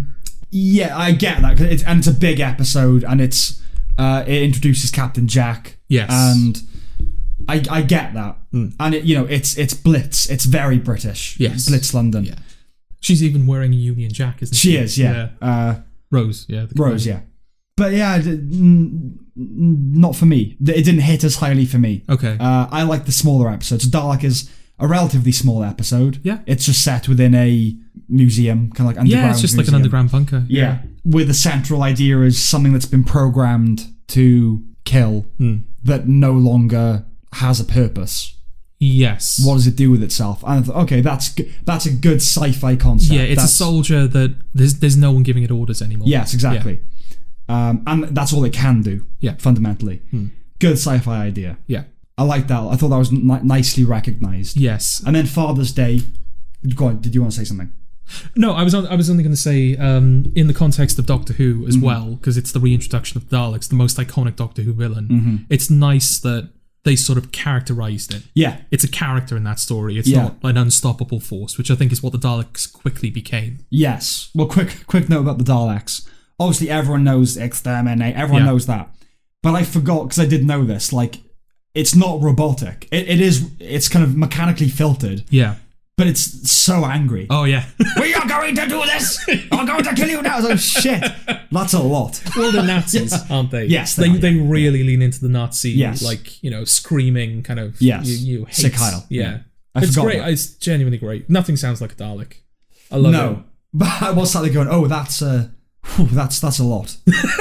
But it was fine, you know. Yeah, I like that. And then Father's Day, it was a good time travel story. You know? I don't know how the rules and kind of the physics of that hold up in later series, whether it means anything at all. Okay. It kind of felt like if a show that wasn't about time travel did a time travel episode, this is the kind of story they would do. Okay. Where it's about a girl saves her father from dying, but then he has to die so that kind of reality can course correct itself and all that sort of thing. Okay. I thought that was really well done. Okay. And it was an episode about character. Yes. Maybe the the first. Doctor isn't really. No. Well, he's not important at all. No, if you were going to call an episode Rose, it'd be that one. Yes. Even though it's the first one, right? Yes. The first one should be called Mannequins, let's face it. But Why? Other than them being the monsters, is that the only reason? that's the only reason. It's the only thing I can remember from the first one. Okay. Or the Doctor returns. I don't know, something like that. But it's about Rose. I think that's a nice. It is. It's a nice declaration that, like, oh, the companion is the Yes. person we should care about. Yes, yeah. We're not in it for the Doctor. We're in it for the companion who's. That's why they did it. Yeah. Yeah. And There's at least equal prominence. Yeah, like we're seeing the Doctor through the eyes of his companion. That's how you should be approaching the show. Yes. And I don't think you ever see the Doctor outside of Rose's perspective in that episode. Like, if Rose isn't in a scene, you never see the Doctor. Yeah. Yeah. Yeah, he's the Kyle Reese to her Sarah Connor. Yeah. Yeah. That they break that almost immediately. Like in episode 2, you see him and her in different locations. Yeah. But in that episode, like I said, if Rose isn't around the Doctor, we don't see the Doctor. Yeah. I don't like Rose. Okay. She doesn't annoy me. Like, I don't dislike the performance. Okay. I just feel like Mickey's totally right. No, he is. She just fucks off. Like, you know, that's fine if she wants to do that, but she's just with her boyfriend and then just literally runs off smiling. That's cheesy. I gotta say. I know. But that is the early. That was a run bit of the a cringe. That is what the show is like for a while. I did cringe at that. Okay. Of like the puppy like running at us. Okay. And also because it builds up to the theme music, you know, that ending. And like that needs to be more epic than her running and opening a door and you don't even see what she's running into. But yeah, Mickey's totally right. 100% right. Yeah, she is a bit of a bitch too. She's a bit of a bitch. I like that in Father's... Well, I don't know. I was going to say in Father's Day, obviously Rose saves her father's life. Mm-hmm. And in the first episode, at the end of the very first episode, the Doctor says, do you want to come with me in my machine? It travels through all of space. And she's like, no. And he's like, all right. So he leaves and he comes back and he goes, oh, but also it's a time machine. Right. And she immediately is like, right, I'm off. Mm-hmm. I'm going with the Doctor now. Yes. And then in Father's Day, they kind of float the idea that this was sort of what convinced her. Yes. Like, even though it's like episode 8, I think, of the series. So it's quite late in the series. All out of nowhere, all of a sudden, she's like, oh, I want to go see my father. Yeah, that's covering her arse, that is. That's her self-denial. That's justifying to herself. Because she runs in glee for like, yeah, fuck yeah, I'm going to go see aliens. And then, but later to go, oh no, my dad died. Yeah, I'm really here. I have a stern purpose. I have a sincere, you know. Yeah. Rather than, because you would. I mean, I would. Oh yeah. I'd run into the TARDIS. Yeah. Right. This is I know that the lore of the Doctor becomes so convoluted and whatever. Explain to me why Time Lord is a race when it seems like it's the machine that does all the work and I could operate it if I knew how to. Hang on, what? So you know he's got the TARDIS. Yeah. And he's a Time Lord. Yes. And Time Lord is a species, right? Not quite. Okay. Gallifreyans are a species. And what's a Time Lord's a job? Is it? Sort of. You train to become a Time Lord. You have to go to an academy to become a Time Lord. Okay, if it's a job, I can get behind it. Yeah, but, not everyone on Gallifrey is a Time Lord. Okay, but as far... Because he keeps... I'm a Time Lord. But as far as I see it, just because you've got the DeLorean... Like, Marty McFly is not a Time Lord. No. He just drives a DeLorean. Yeah. The Doctor just drives the TARDIS. Why is he Time Lord and I'm not, if I could learn how to drive it? Right, okay. But is that what it is? You need to be like qualified. You need to have a driving license. I think that's the idea. Okay, that's fine. Hypothetically, anyone could fly the TARDIS. But yeah, you need the license to drive it. Yeah, and there's like a couple of moments, I think even in Father's Day, the Doctor's like, when Rose says like, oh, you change time all the time. Right. How come I'm not allowed to save my father? And the Doctor's like, well, I know what I'm doing. Okay. And I know that's like the writer going, don't think too much. Yeah. But I suppose that's the idea, is that being a Time Lord, the Doctor is able to know when to act and when to sort of stand back. Yeah. So it's less about... Are you literally asking me, like why does the Doctor have to fly the TARDIS? No. I was under the impression that Time Lord was like a type of being. Right, okay. And that didn't make sense to me, because it felt like if Time Lord was like your species, then your body would be the thing that is able to travel through time and space, not I see. Not your vehicle. Right. Because otherwise anyone can be a Time Lord, right? Okay, yeah. But if it's a case of you need to have the degree, then that's fine. Well, I mean, the TARDIS, or TARDISes, TARDISi, I don't know what the plural is, but they're like grown on Gallifrey. Tards. Yeah. Tards, yeah. Oh, that's a bit... I don't know about that. But yeah, they're grown on Gallifrey, and they're of Time Lord creation, I think. So there wouldn't be TARDISes without Time Lords. Mm-hmm. Thinking about it, why is it called the TARDIS? Because TARDIS stands for time and relative dimensions in space. Yeah. But that's a concept, that's not a vehicle. What do you mean? Time and relative dimensions in space. Dimension. I think it's singular. Yeah, it is, yeah. Time and relative dimension in space. Yeah. It's like calling a car travel. Right, okay. Do you know what I mean? I mean, it needs to be like the time box. I mean, a TARDIS is a very complicated thing, which is something they do kind of explore. It's like a living organism. I don't know, the show hasn't happened yet. It's an organism, isn't it? It's like a living thing. Alive. It's a real thing. Right. It's a living creature, almost. Okay. It has a consciousness. But it is not time and relative dimension in space, is it? Well, it depends, because it is... It travels The interior of the TARDIS is a separate dimension. That's why it's bigger on the inside. It's a dimension packed into a smaller... Like, that's Time Lord technology. Yeah, that's fair enough. I being just able feel to pack a dimension into a space that's smaller than the dimension itself. Okay. But it feels like it's describing what it's... where it's travelling as opposed to what the object is. Okay. It's describing the object, not the subject. Again, it's like calling a ship the ocean. Is this a soda moment? I guess. Okay. Yeah. Go listen to our previous episodes if you don't know what that is. Yeah, we can't... The point of inventing these terms is we should be able to use them with impunity. Yeah, exactly. You should have done the reading. Yeah. Suspension of disbelief. Apologetic. Yeah. Glean from that what you will, if you don't know what we're on about. Yes. I guess. Okay. But I mean, you're the right... you wouldn't express that apologetic, would you? Well, okay. One more time, very clearly as you can, lay out what exactly it is you're asking me. As far as I see it, I could be completely off the mark here. Yeah. TARDIS is the name of the thing in which he travels. Yes. The box. The box. The TARDIS. The box. But TARDIS stands for time and relative dimension in space. Yeah. Which is the thing to which it travels, over whose domain it has. Okay. Do you know what I mean? Yeah. It's not the name of the vehicle. It shouldn't be called time space. It should be called the time space box. Well, it is like calling a ship the ocean or a car the road. Well, relative dimension would be accurate, because as I've just said, like the TARDIS is a separate dimension. But I know the interior of it. But I know what that means, though. Well, the dimension is relative, because... But all dimensions are relative. I don't know what that means. Well, in relation to what? Well, the exterior of the TARDIS is smaller than the interior of the TARDIS. Yes, so they occupy different dimensions. Yes, sort of. Right. The dimension is relative because the space inside the TARDIS is significantly larger than the exterior. Right. Because even though we never really see it, the TARDIS is more than just a control room. It's a whole like network of rooms. Okay. Basically. But so let's say I'm looking at a video on my computer of a 3D thing. Yeah.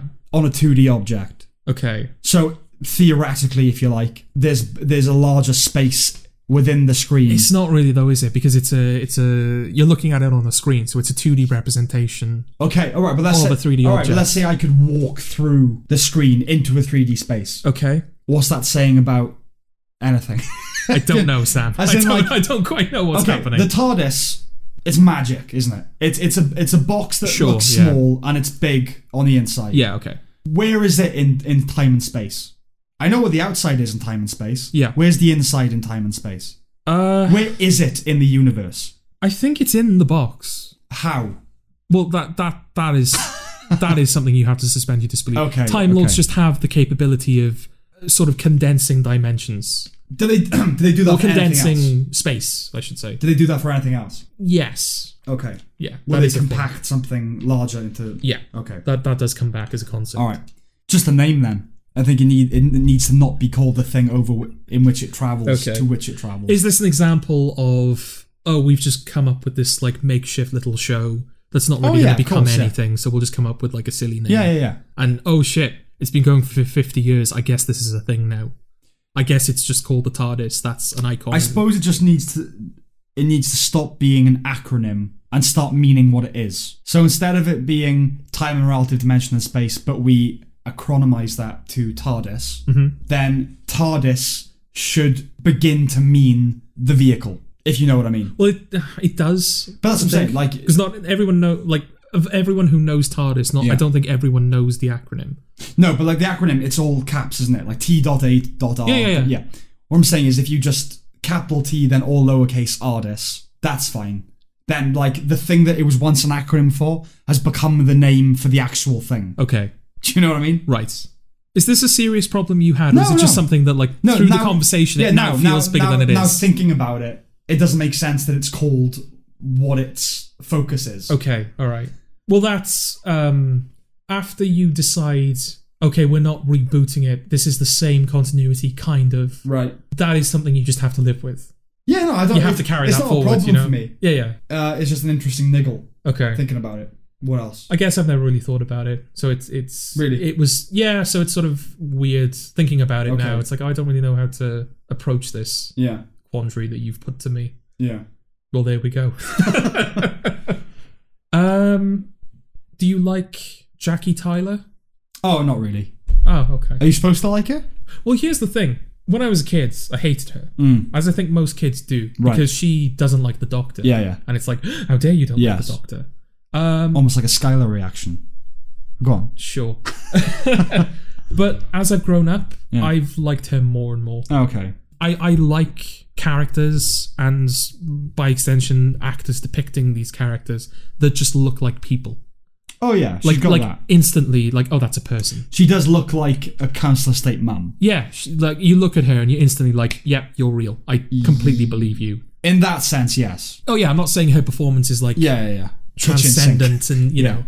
But yeah, you look at her and it's like, yeah, I completely believe the role. Yeah, that's fair enough. And I'm not against her ethically. Like, I think her wanting Rose to stay is perfectly reasonable. Yeah, and I like her as like I said, as I've grown older, I've liked her more and more, and I think I've come to appreciate her purpose. Okay, which is that she's kind of like home. Yeah, she's home. Yeah, she represents home. Mm-hmm. You could have had Mickey just representing home. Yes, but it's nice that Jackie, like this person, she doesn't like the Doctor. She doesn't trust the Doctor. Yes, but that's something that she has to come to terms with, and it's sort of like it offers the opportunity for like interplay between her and the Doctor, like these two people who don't like each other but have to get on because Rose is kind of something they have in common. Yeah. I don't know, I just really like that character. No, I mean, not really. I put up with her when she's on screen. Oh, okay. I don't think much of anything about her, to be honest. Okay. Who was your favourite character of the series? The Doctor. Okay. What else was I going to ask you? I was going to ask you a couple of things. I should have written them down. The worst episode? Yeah, go on. The worst episode is the Simon Pegg one, The Long Game. Yes, that feels like the only reason for that episode is, we need to set up Satellite 5. Yeah. So let's do an episode set there. And the next Satellite 5 episode is the second worst, I think, in my opinion. Bad Wolf. Oh, okay. Yeah. The you're referring to the Weakest Link and Trini and Susanna, yes. And yeah, that stuff hasn't aged well. It's an interesting little time capsule in and of itself. It's like, I guess this is what was popular at the time. Oh, yeah. That's what I meant about being nostalgic, in the sense, like, connected to that sort of, oh, yeah, I remember The Weakest Link. Yeah. You know, it's very mid-noughties. Oh, yeah. And it works twofold, again, because we live in South Wales. Mm-hmm. So whenever they do, like, location shooting, mm-hmm. It's Cardiff, which is a place that we know, but it's Cardiff like 15 years ago. Yeah. So there are locations they film in Cardiff which just don't exist anymore. Yeah. So it's kind of a nice, like, I remember that. Yes. And it is also nice, like Big Brother, I could believe that Big Brother will last forever, or something similar to Big Brother will last forever. But yeah, The Weakest Link... Is it still going? It might be, I'm not sure. Okay. But yeah, like the weakest links, especially Anne Robinson, weakest Yes. link, and Trini and Susanna, that is very dated. Well, it's a similar problem to The Hunt, which I don't think I'd be drawing a comparison.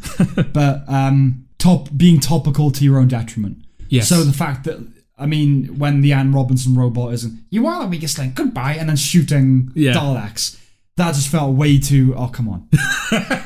It felt like a special episode, like a comic relief episode. Yeah. Which I know Doctor Who does a lot of that, right? Yeah. Yeah, I get it. It's part of the fabric of you can't be precious about Doctor Who in the same way as you can about something like Breaking Bad, where it's like, oh, it's this unit like that is untampered with. That's not fair. It's bled into kind of everything in a way. Yes, you can't think of it in the same way as Breaking Bad. Yeah. But yeah, that was a bit too far for me. The Trini and Susanna giving John Barrowman a makeover. Yes. Yeah. It's like, why? Is it because he's gay? Is that why they're doing that? I don't like him either. I don't like Jack Harkness. Okay. Well, Russell T Davies loves Jack Harkness. We know why he loves him. Well, yeah. Cock. But yeah, he... Russell T Davies is a homosexual, isn't he? He is he? Yes. I know his... Oh, yeah. I know his writing... I know his boyfriend is. No, I know his writing deals with that a lot. Yeah. But I didn't know if he was or not. Pop quiz. What was Russell T Davies's breakout TV show? Oh, was it? Whatever it's called. Cucumber? Or whatever it's called? He did that years after Doctor Who. Oh, did he? Oh, Yeah. okay. Queer as Folk? Correct. Yes. Yeah. Yes. Which also has Mancunians. It's set in Manchester. Oh, okay. Why? A Welsh writer and his leading character's a Mancunian. Maybe he got a blowjob in a Manchester nightclub or something. He never got over it. Got over it. There's a little detail that I picked up because I've watched these episodes so many times. They're not committed to memory in the sense that I could like recite it word for word, but there's very little about them I don't remember. Okay. Broadly speaking, but there's a detail I picked up on this time that I've completely missed before. In Aliens in London, which is the Slitheen two-parter. Yeah. They return to London present day, but Rose has been missing for a year. Yeah. And Mickey has this like ranted to the doctors, like everyone thought I was a murder suspect. Yeah. And Jackie is like frantic and like, oh my God, Rose, we thought you were dead.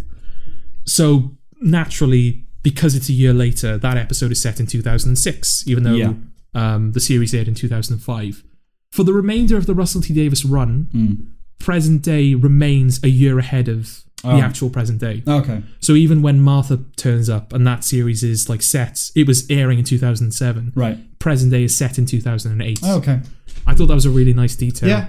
Especially in a show with time travel where you could just go like, all right, we'll just like, we'll fix that. Yeah. They'll go back to actual present day. It's nice that they kept that consistent. Well, there is no actual present day, is there?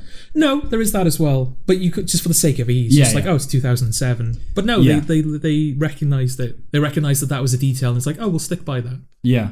But they don't make a point of it either. So it's something you pick up on and go, I like that.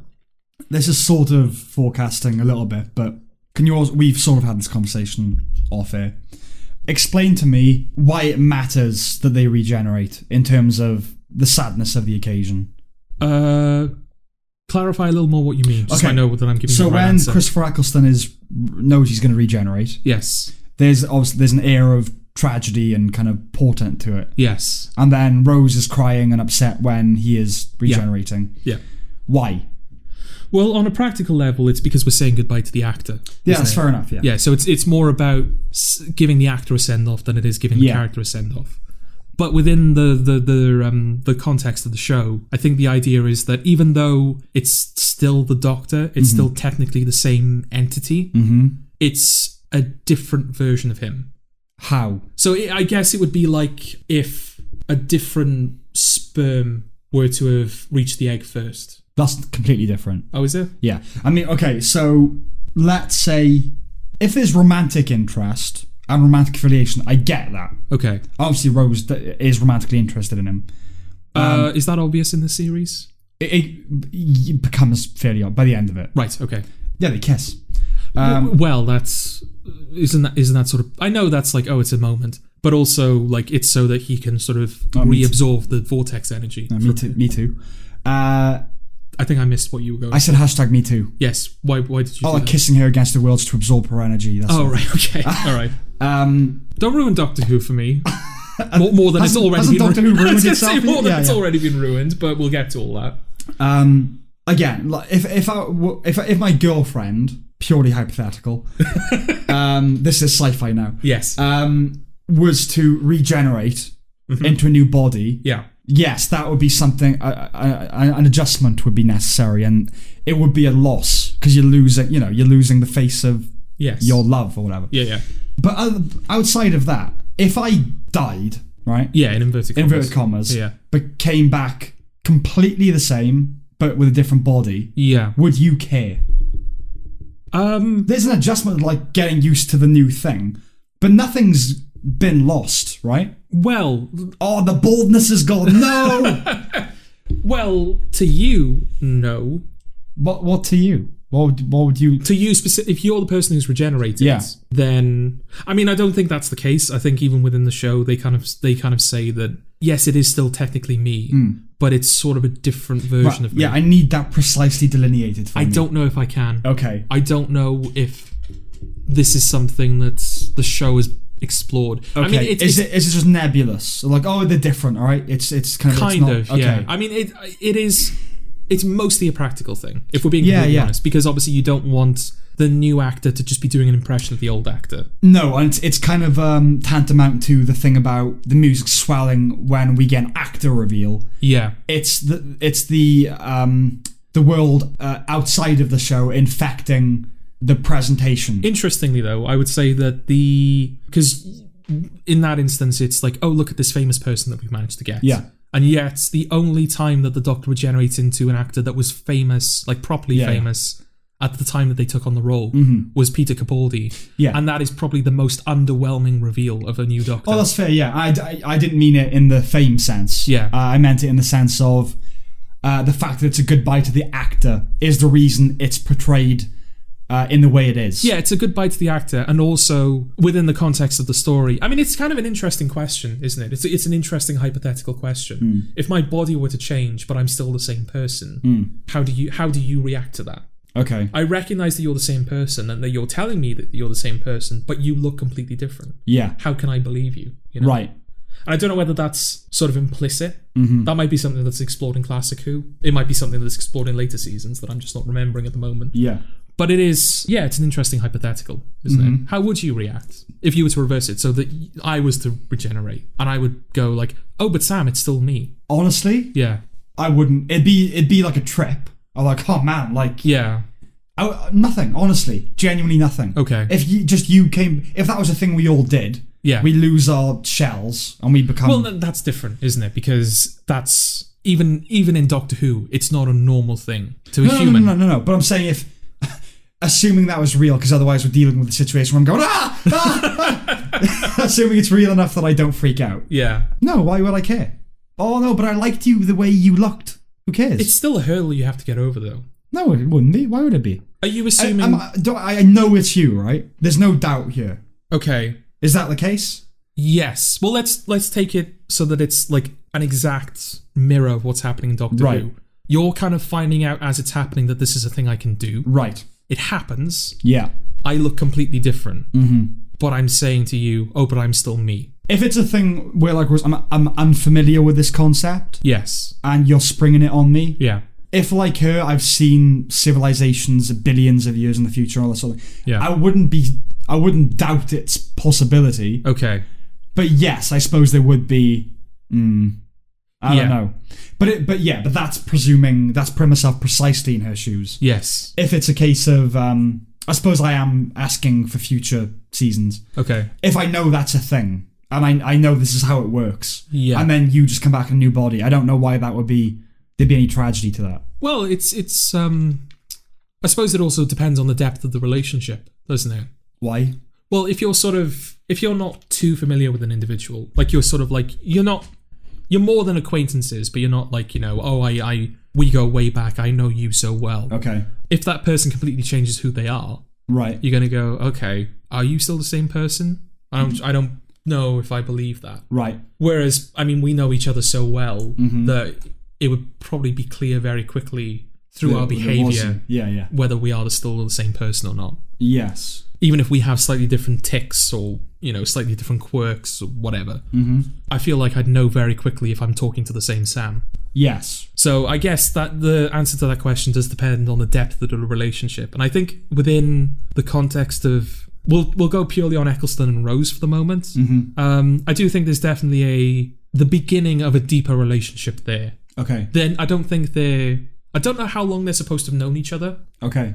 Outside of... Because obviously, like, your concept of time would just fall apart in the TARDIS, doesn't it? They say in, like, I think it's The Unquiet Dead, which is the 3rd episode, time is not linear. You can be born in the 21st century, die in the 19th century. Yes.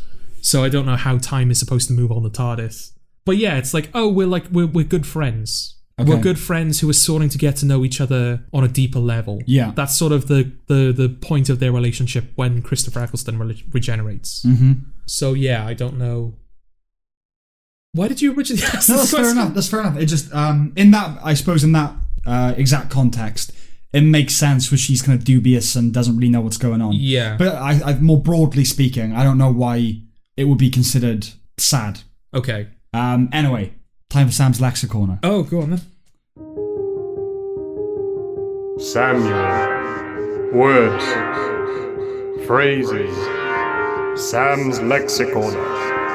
Yes, it's happened. Don't worry. This is in reference to something we were just talking about. Okay. So it would be this idea of real world considerations kind of permeating the fictional world. Okay. So the fact that we bagged this actor, or this actor, but it's his or her treatment in the film is not a reflection of the character's importance, but of the actor's importance. Okay. Something like that. Okay. Or in Doctor Who, for instance, where really we're saying goodbye to the actor. That's why it's sad. Yes. And that is why, and that dictates its portrayal. Okay. I'm going to call that penetriality. Okay. Penetriality. May I ask a question about penetriality?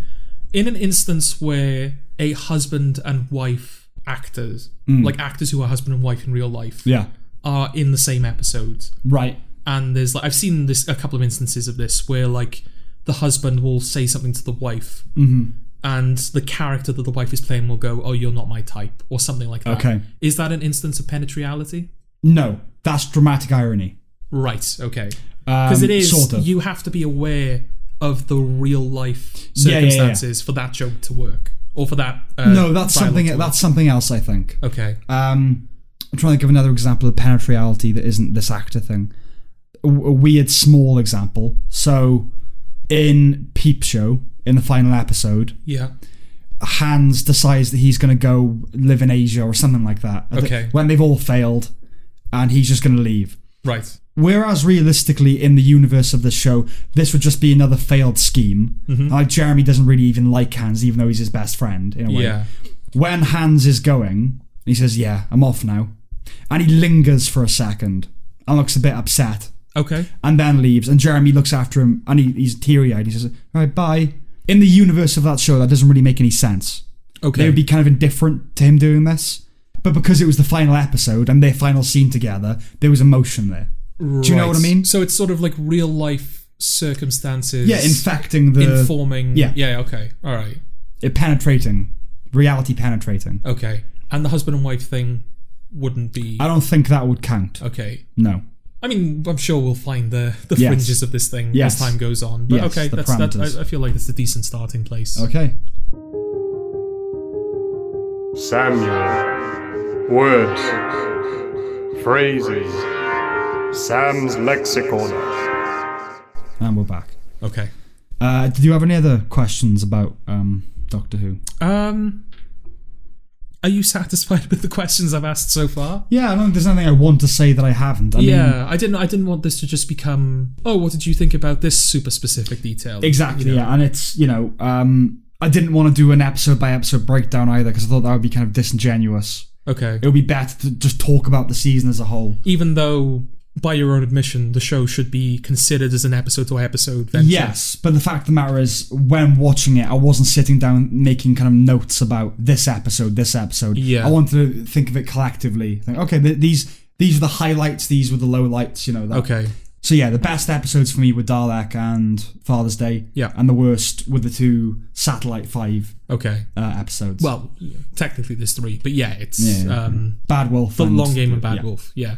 Waste of Simon Pegg, do you think? Yeah, I think so. I think he clearly he wanted to play a villain. Yes. But yeah, they were much better. I mean, this is, what was this? 2005. So he'd just done Shaun of the Dead. Mm-hmm. So he was known, I guess. Oh, yeah. It's not as if like, oh, this is a role he played before he was a known figure. Like, he was known. Oh no, he was known, yeah. He wasn't as big as he was today. Mm-hmm. But yeah, even back then, it's still... It's not the biggest waste of an actor in the show. Okay. But it is one of those, like, I wish Simon Pegg was, they'd used him better. Especially since the episode itself is very, disposable and like, oh, we didn't need this. Yes. Adam is interesting. I think he's called Adam. The guy that they pick up in Dalek, who's kind of working for Henry Van Staten. Yes. And then he leaves the series in the following episode. Mm-hmm.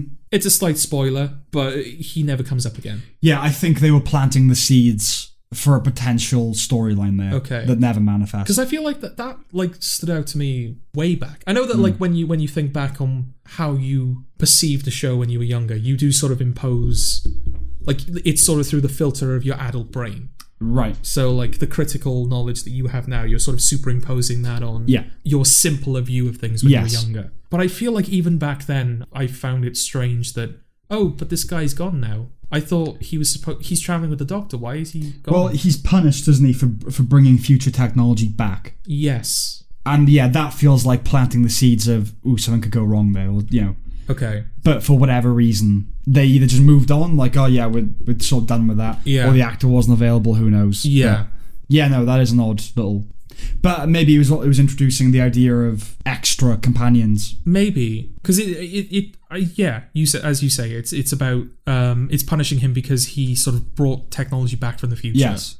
So I guess it's kind of showing that you can fuck up in the Doctor's eyes. Yeah, there are rules. But then the following episode is Father's Day. Yeah. In which Rose commits a much bigger faux pas. Mm-hmm.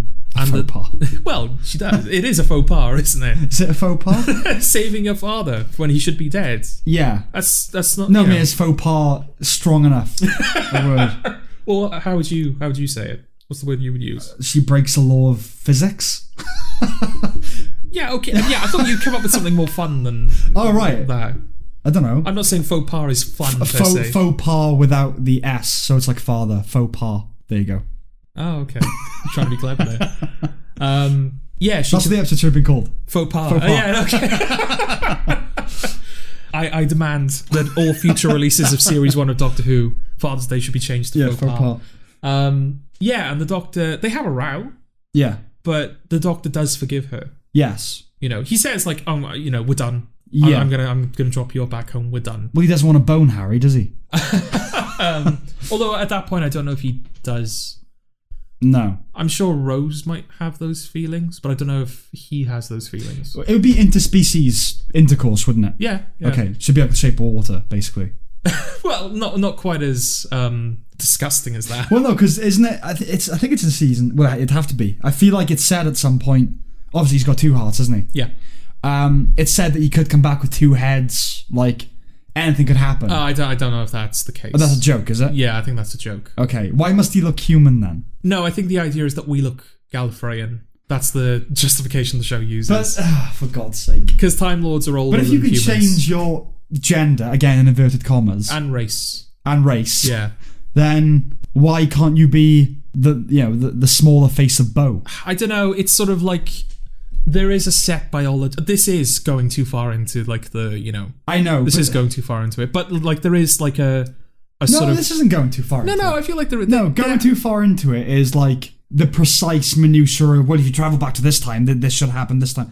Things like that. It's like we'll get that groundwork out of the way so we can build on it. Well, no, there has to be. Surely there would have to be a blueprint biology that the regeneration has to work from. It's not a case of you could literally like the Doctor could come back as a snake. Like they would have like a blueprint that the type that the regeneration is working off. Would they? Why would you have a blueprint if you can mutate race and you can't gender? You couldn't like regenerate into something that has more matter than the thing you regenerated from because you're just they do that. Well, do you see what I'm going with this? No. Though? Okay. I sort of know, like there's got to be like a cookie cutter. Yeah. But realistically, they're not following that anyway. Why are they not following it? Because Jodie Whittaker is worlds apart from Peter Capaldi. Yes. Even though they're both human looking and they've got 2 arms and 2 legs. Yeah. I don't know why in the specifics and the chemistry and biology of Doctor Who, why he couldn't look like an alien. I'm not saying it's Snape. It'd have to be something, again, penetrality, that like an actor it would require little makeup or little supplement, you know. Yeah.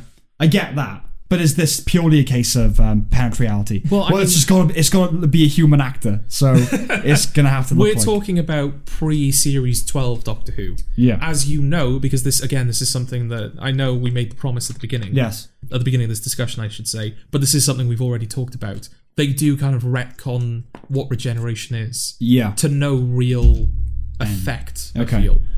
The only purpose of that change, I feel, is to sort of add mystery back to Doctor Who. Right. Because by virtue of a show going on for as long as it is, you're naturally going to sort of dive into the mythology of it, aren't you? They've done this with so many things. Like the Lego Movie, for example. The Lego Movie is...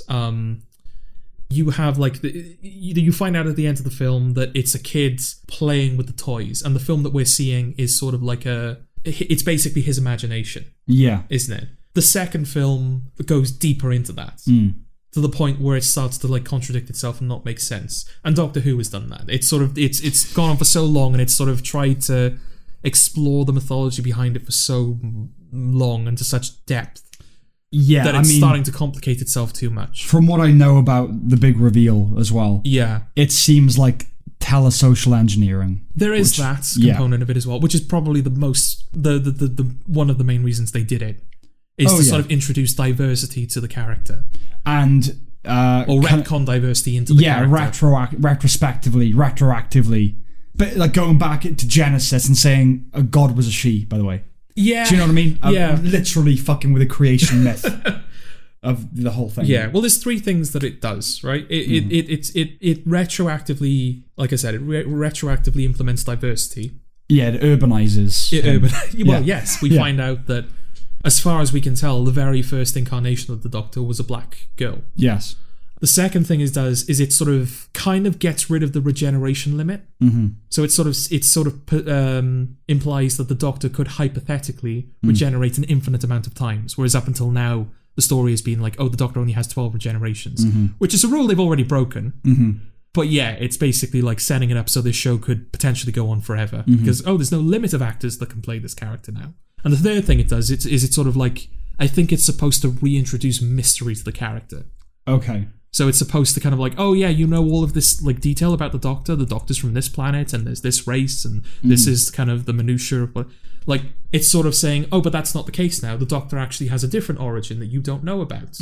But I don't feel like, I'm breaking my promise, because I was going to say I don't feel like it actually does that. It's not as if it's added mystery to it. Okay. We still don't know like what regeneration is. We still don't know exactly where the Doctor's from. We still don't know many details about her childhood or his childhood.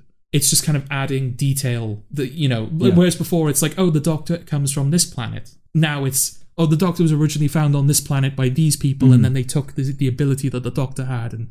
But it doesn't like... It's kind of writing in the margins of history in a way. Yeah, it doesn't sort of change anything. It changes things in that, like... Oh, I guess... And God said, let there be light. Also, I'm a girl. Yeah, it changes things in the sense that, oh, I guess I'm supposed to now watch Aliens in London where the Doctor is telling off a farting monster and I'm supposed to be sad that he's not... But isn't Doctor Who kind of like... The ideal viewing experience is like a Japanese bullet train. Like, you don't go back. It's only forward. If you're going back with the knowledge you've got now, it just corrupts everything. So I just don't think about the past. just look ahead, all right? Don't look behind me. Well, it depends, doesn't it? Because the monkey's paw or something. The fact that it is episodic makes it so easy to sort of view it in a syndicated fashion. Yeah. That you can just jump back into a random episode and you'll be fine. Acid reflux capacitor. Sorry. This is something that the reason I should we get to, because we're gonna get to this stuff, aren't we? Yeah. Yeah, I apologize for bringing it up. Yeah. I got carried away there because this is something that I want to see your reaction to it. Yes. I don't want to give you an expectation going in. Yeah. I genuinely want you to see whether this is a good thing or not. Yeah. Or sort of decide whether this is a good thing or not. So I apologize for that. Please Sorry? forget everything I just said. Okay. That goes for you, listener, as well, if you want. Okay. So we'll kind of wrap up series 1 of Doctor Who. So broadly, you have good feelings towards the series. Okay. I like it. Okay. I'm sort of looking forward to continuing to watch it. Oh, that's nice. Yeah, that's kind of a surprise. Okay. But I get watching something without stakes. I know that sounds stupid. Yeah. But whenever you try a new show that's supposed to be good, it feels like you don't want to lose it. Like, oh, that's a shame. But I at this point, I watch so much that it sort of doesn't matter to me if something's bad. Do you know what I mean? So that's fine, it's replaced by the next thing. But it is nice to kind of maybe it's because of the removal of expectation in a way that I'm enjoying it as much. That's kind of damning it with, by saying that. But no, I do. I like it. Good. Okay. And there's nothing else you wanted to say about it in particular? I don't think so. Okay. The actress who plays the Slitheen woman. Yes. She's fucking annoying. I don't know what her name is. Yeah. I haven't seen her in anything else, actually. No, that I can recall. No, she sucks. Which is disappointing because I like the idea of Boomtown, which it's a really good episode. Which she is like a main supporting character in that episode. Again, that's just I think that was a mix of it's a good kind of philosophical sort of discussion. Yeah. Through a sci-fi prism, which is what sci-fi at its best does. That discussion being should she be? They're going to kill her. The punishment for her crime is death with her people. Yes. So should you take her back isn't home? he just a murderer for But also probably we need one episode where we can just film in Cardiff Bay. There is that, like their version of a bottle episode, you know? Yeah, and they do that. Yeah, Russell T Davies doesn't have the kindest opinion of Cardiff, does he? No, he doesn't. I like Torchwood, the spin-off show, is actually set in Cardiff. I haven't seen Torchwood, so I have no idea whether to even recommend it to you. I don't know. I just never kept up with it. I mean, it was sort of positioned as like the mature Doctor Who. I think the second episode has a sex monster in it. Right. Okay. So it's like, oh, this is like from like like Kevin Spacey. No. Well, it's the BBC, mate. Yeah. There's one or two in there, definitely. Yeah. Yeah, exactly. This is more in hindsight, but I wonder if you'd be able to pinpoint the exact moment we destroyed our careers. Yeah, it's interesting, isn't it? Yeah. Probably when I said that, I'm repeating it because, when I said that there's an irony in the fact that Harvey Weinstein's victims only had their platform because they sucked dick. Yeah, that probably didn't help. That might have been the final nail in the coffin. But, well, everyone's going to die anyway. Yeah, that's true. Yeah. On that note, should we wrap up? Yeah, okay. Yeah, okay. So, Series 1, Thumbs Doctor up. Who, good. Do you recommend Series 1 of Doctor Who? Yeah, why not? Just don't go expecting a prestige drama. Okay. But yes. And it has aged. It has, view it with the generosity. We've talked about this before. View it with the generosity that you afford to other things. Do you know what I mean? Okay. Like, this retconning thing, this is getting broad now. But like, Thomas Jefferson now was not a great president because he had slaves and all. And again, things are complex and blah, blah, blah, blah. Yeah. But like, I've definitely mentioned this on a podcast. I don't know if it stayed in. But when we, as a uni course, were watching Jaws, and then when the shark was revealed, and it looks kind of rubbish. Yeah. And someone just laughed, and I just felt like, fuck you. Okay. It was made in 1975 and like with quite low budget conditions, and you could make a better film than Jaws. Yeah. Now, fuck you. Yeah. I hate that. We all must have collective jank concession to old films. Throwing that TV in shows. there. Yes. Yeah. But yes, 2 thumbs up. Okay. Well, I think the nice thing as well, especially with Russell T Davies's run, where it's pretty consistent, I would say, in terms of like the age of it and the craft of it. So yeah, the whole thing you have to approach it going like, okay, this is going to look cheap, it's going to look not great. But even though the craft has aged, like good writing doesn't age. It doesn't. Maybe that's a bias we have because I feel like whenever I watch anything, I'm lasering through the presentation, the DNA of it. Yeah. All the time. Like I'm literally picturing the words on a page. Yes. Yeah. But yeah, no, I would recommend it. Yeah. Yes. And you would not recommend The Hunt? I would not. Okay. No. Nor would I. I would agree with you. I would recommend Series 1 of Doctor Who. with the asterisks of Yes. there is good writing in there, and there is like gold in them hills, but you know, Approach with caution. Yes, approach with caution, and I would not recommend The Hunt because it's not well executed, and As it were. yeah, exactly. It's not well executed, and you know, maybe the idea was good to begin with, but I don't know. It's not the strongest foundation to make a film, I think. No. Okay, so next episode we'll be talking about season 2 of Doctor Who. Yeah, and something else. Maybe. And something else. Yeah. Yeah. We're gonna have to find something to talk about. Yeah. Okay. All right. On that note, cheerio, chums. See ya.